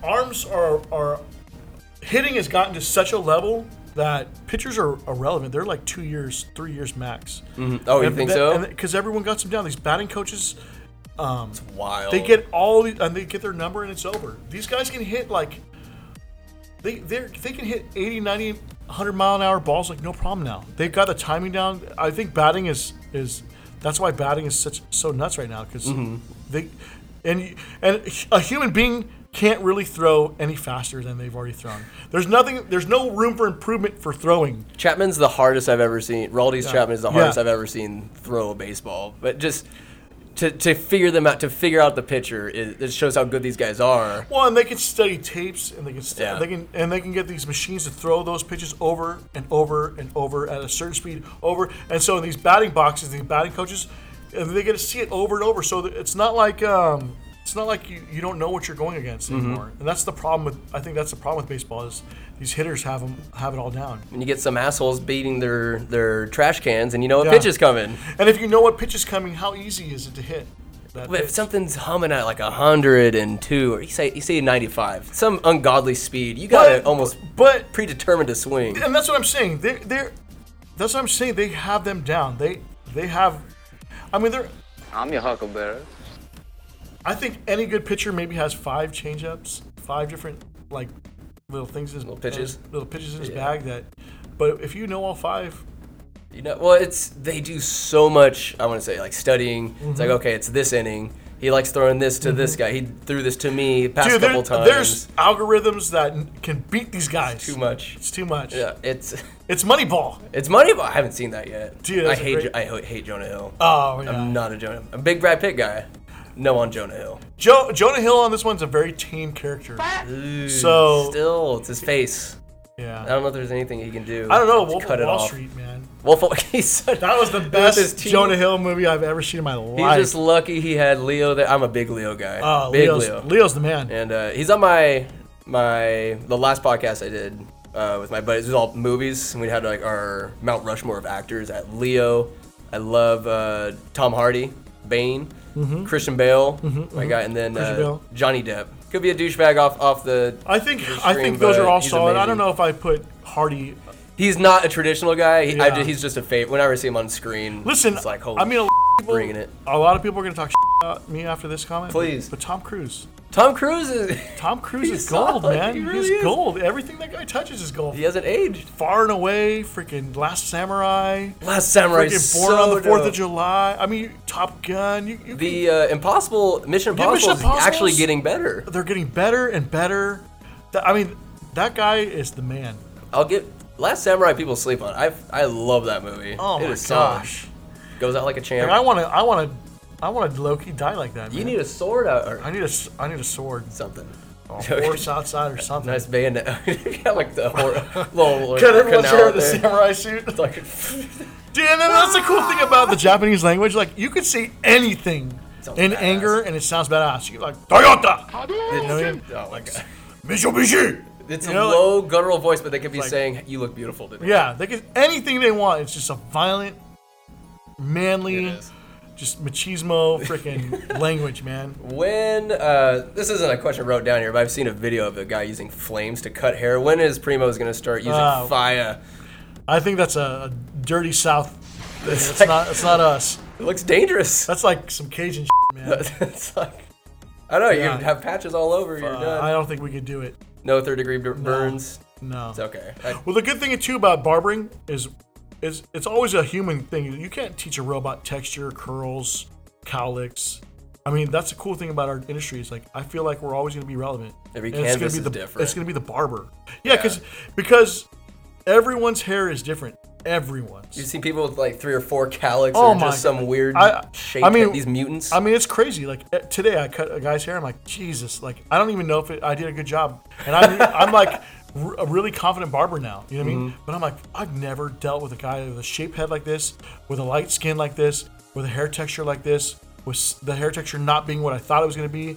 It was just a mind-boggling. But I'm like, wow. Like, I got to see something new today. Was he happy with it? Yeah, he was happy with it. Right. He was like, it's cool. Very good. It's just like lumps all over. It's but I'm just like, like I was just guessing, but I'm like, yep, this is why. It's like a small reminder of why I'm always going to be relevant. I'd say that's a cool challenge because I never really think about, you go into a barbershop, they just do what they do, but you don't think about the planning of, okay, the head's like this. This is weird. I would say it takes 3 times to know your client. And that's why I think people are so loyal to their barbers. Is because after their barber gets their hair down, if they go anywhere else, it's not the same cut that they're used to. Yeah. And because that person is guessing, he doesn't know where your swirls is. He doesn't know if you have a mole right here. He doesn't. So there's all kinds of like I've even started people I've never cut before. I'm starting to slow down on their hair initially because I don't know. Like I've hit people's moles and then they start bleeding. I'm like, like I feel like an asshole. It's like, dude, why didn't you tell me you had a big fucking 3-inch hole in your fucking head? Your twin brother that never made it out and stuck on your head. Yeah, come on, bro. You think you give me a heads up on that one? But It makes it fun. Yeah, it keeps does. it coming back. Keeps it coming back. You cut your own hair? No, Who do you got? No. One of my barber Jessica. She does a great job. She knows your head. Yeah, the noggin. She's the one. Mm-hmm. She's the one. When I tell people like, oh, like if you're not gonna be there, who should I go? Jessica. Jessica's a solid barber. Good to go. And she came from Supercuts. No one really wanted to give her a chance. You know what I mean? Like Supercuts, I've heard. It's not. And when she got to us, when she first got to us, there was definitely some help needed. Mm-hmm. But man, I've never seen someone so interested and so passionate about their education and figuring it out. She's amazing. Like one of the best decisions I've ever made was hiring her, and that was against the barbers that were here for a long time. They're not here anymore, but they were like, nah, like don't. I'm like, nah, dude, we gotta give her a chance. Like, she asked a barber owner before I owned this place. It was owned by a different guy, and he wouldn't give her a chance. So I'm like, yeah, I'm gonna give her a chance. And she's about it. She's about it. That's She's the good. one. She's the one. I have my barber to find one that you trust. That takes some time. And then when you find one you trust, I find if my barber has tattoos, I'm at ease. You know what? So I'm happy that you got. You got your sleeve? Full sleeve. Anything my else? Chest, I'm everywhere. I'm tatted, yeah. You're good to go. I'm gonna run for mayor.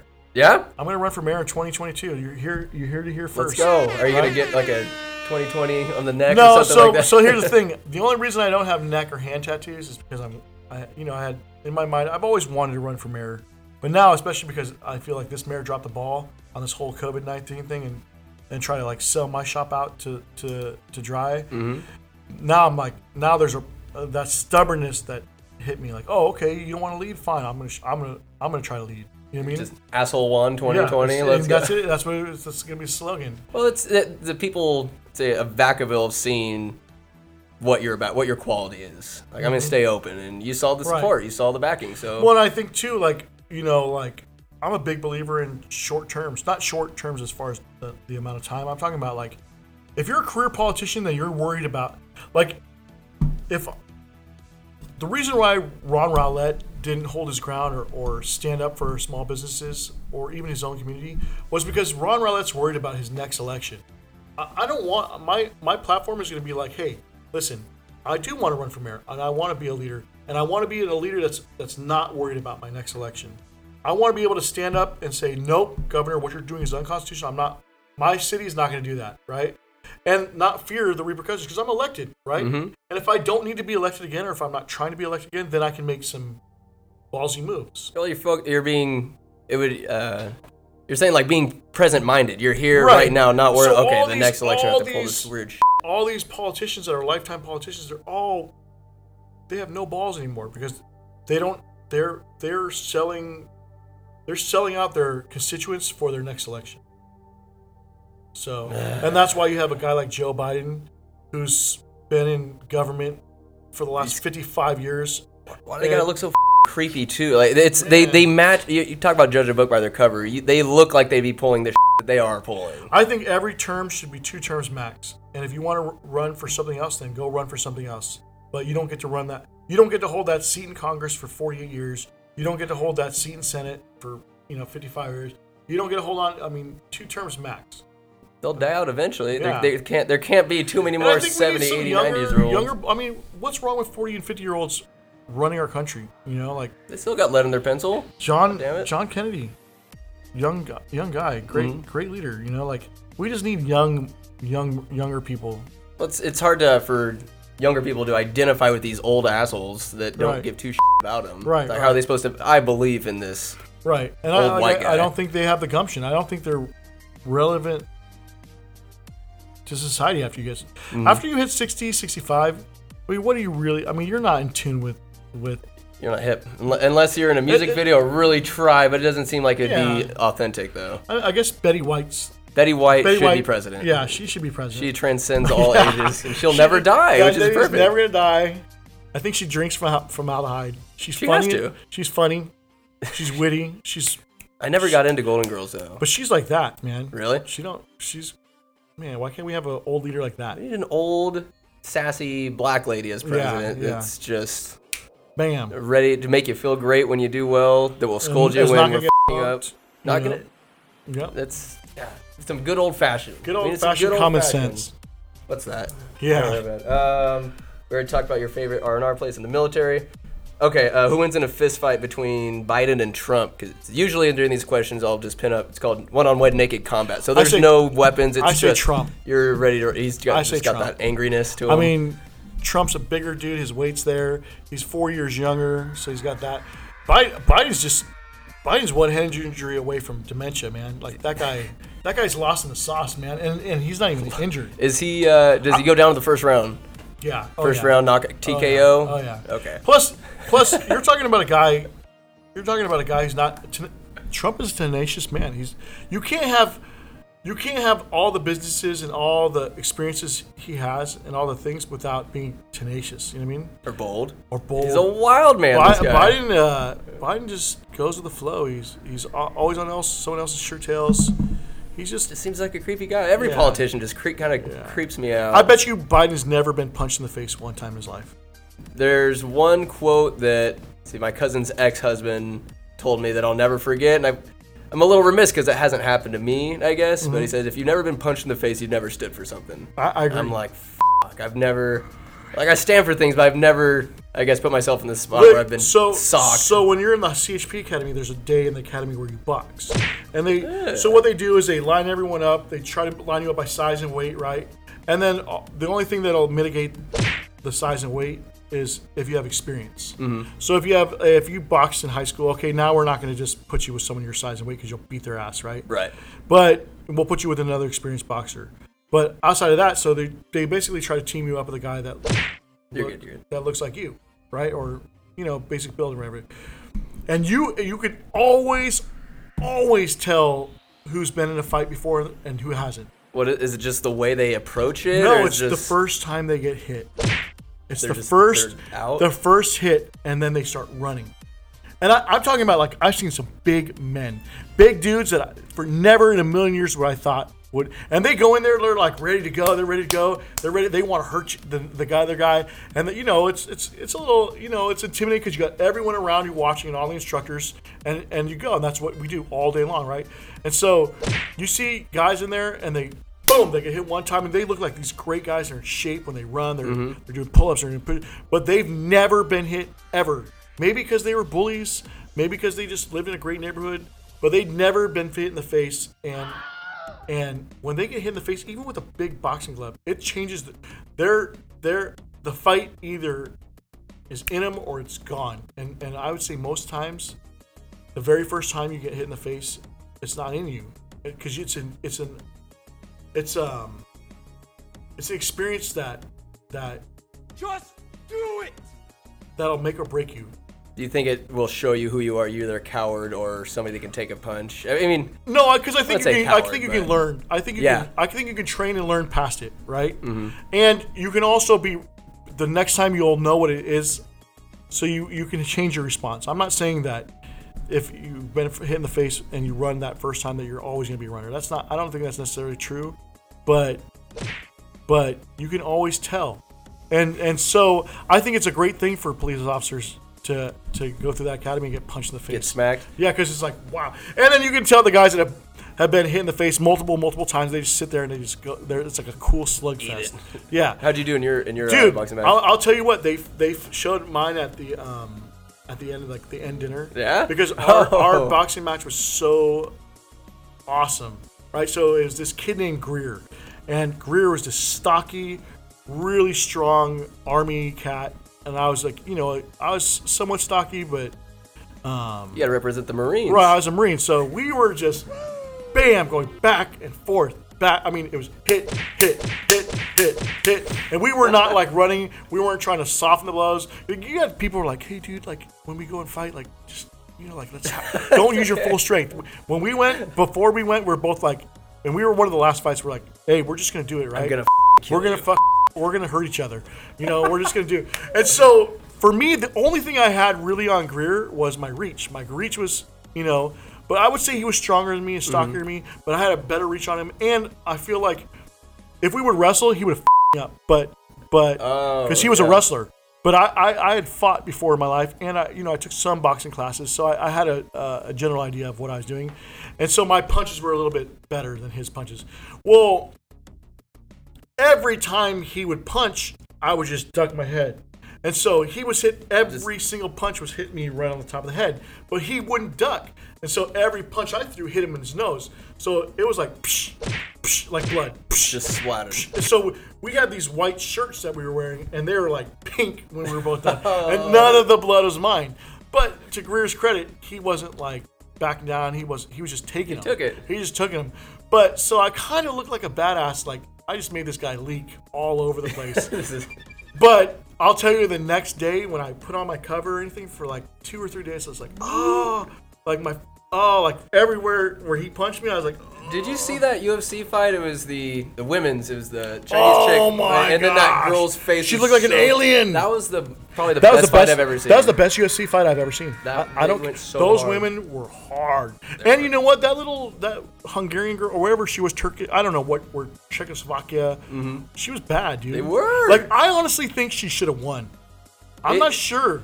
But did she look like she won? Absolutely not. She looked like a monster. I would have been happy if they called one or the other. I'm like, that was such a good fight. They both, I wouldn't say don't cut the belt in half, but they both deserve kudos for how hard they went. Harder than I just guys. think that the Asian girl definitely has some punches in her, and she was a very calculated fighter. But that Slovakian girl, whatever she was, she had a kick response for everything, man. That girl would. Just when I thought she would get knocked out, she would kick you right back. Some people can just. It's not they can take a punch, but some people can just take a punch better than others, and maybe it's genetics, maybe it's just you can't learn to just get socked or whatever Mike Tyson said. Everybody has a plan until you get punched in the face. Right. Who knows your I think that I've been ringing. in plenty of fights. I've lost plenty of fights. I've won plenty of fights. I think if you win every single fight you've been in, you're a bully. Because you're only picking fights with people that you know you're going to beat up because of whatever reason, right? So the guys that I low key like give a higher evaluation of, because I have a plan to kick everyone's ass. You know, that's just in me. It's the Marine in me. It's the cop in me. It's you know what I mean. You're like Batman. Yeah, like I have a plan. Like every person I meet, I'm like, okay, I'm gonna punch that guy in the throat because if I don't hit him quick and hard in the throat, he's gonna beat me up. You know what I mean? Like I just have this thing, right? So I think that I think though that some of the best fights are the ones that are more even. You know what I mean? Like when you can walk away and be buddies because there's respect on the table. That was a good fight. Yeah. You know what I mean? And the ones where it's not like, and you know, most of the fights I got in high school were because I couldn't stand people being bullied, and they weren't even involved. I wasn't even involved. I just butted in. I couldn't stop. You know, I couldn't. Did you go to I went to Vacaville or and I went to Wood. Okay. So, like I said, most of the fights I got in were because I just wasn't going to stand there and watch some bigger guy bully a littler guy, or some whatever group of people bully one person. You know, like I just couldn't tolerate it. Too many people standing around. Yeah, for your liking. So I always got involved, and that's if I got in fights, it's mostly for that reason. But you know, and then the Marine Corps I got in fights just because Marines. Marines being Marines. So on that day, so I know what a punch is gonna feel like, and it's not gonna. I feel like there's no rules in fighting. You gotta win. Let's go. And I think Trump understands that. Like, that's what we were talking about. Trump doesn't care if he loses 10 businesses because you know what? He's got 300 that he won't lose. So he's willing to take the risk, and I don't think Biden understands that. So he's got blood. Trump has blood to spare. Right. I think Trump wins in that fight. Yeah, for sure. All right, last question. What's the most satisfying noise in sports? Like crack of a bat, the golf ball going into the cup, swish of a 3-pointer, maybe on a chain linked net. You know what I like the way that golfing sounds. Like the drive, the drive and the hit. Oh, I love it. I even like hearing the little, when it bounces off the ball. Yeah, it bounces on the green or whatever. I like that. In the sandbar, I think golf is just has really nice sounds. It does. Like, crack open a beer. Yeah, that's my favorite sound in golf. Everyone's chilling. And you know, like everyone's quiet for a second. You know, and, like I think golf is just a really respectful game. It's respectful, but it needs to change a little bit. I'd say to draw more of an audience. Because I went with my buddies. We had music on. We're just drinking beers, smoking on the course. What? Just having a good, not being obnoxious to people around you. Don't be obnoxious. Don't be a fuckface. But have fun and people care way too much about it. Don't care about you're going to have, more often than not, your shots are going to suck. Yeah. But those few that right down the middle and just a nice little pop. Tiger Woods definitely brought golf to a mainstream. A lot of good-looking golf women out there. There are. No, Tiger, he did it right. But, man, when I look at his mugshot, that should give everybody hope for the future because that guy will win another Masters champion. He did it. I never thought, okay, Tiger's mugshot, rock bottom. I've never that glazed look in his eyes. It's that back injury and him being on doped up, and that guy was at the rock bottom. And he came back and won a Masters. Yeah. And you can come back, you can do whatever you want. Who's to say you can't? Rock bottom's not a good rebound off the ropes. And that's kind of amazing because like those people who are like addicted to narcos and Oxycontins, opioid epidemic. Those guys, that's something hard to come back from. That's why I don't get why football players aren't allowed to smoke. No, you're going to take opioids, get zooted out of your mind instead of smoking. Did they change that recently? I hope so. I think I heard that they changed that.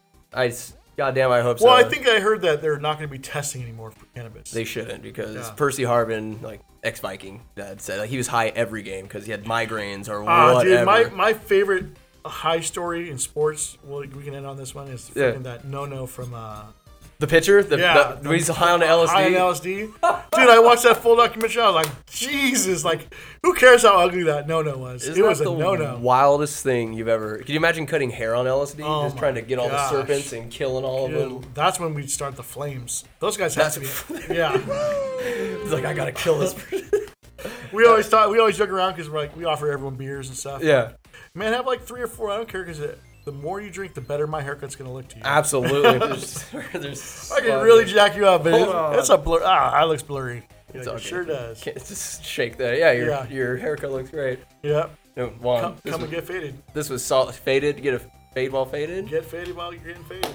God damn it, sir. Thank you very much for coming on. Really nice talking to you. Absolutely. 2 hours later. Yeah, we'll do it again. Go. Do it again. Yeah. Well, on the campaign trail. Yeah. Hey, that would be a good time. Yeah. Absolutely. Let's do it. Awesome. Thanks, Juan. You lose. Good day, sir.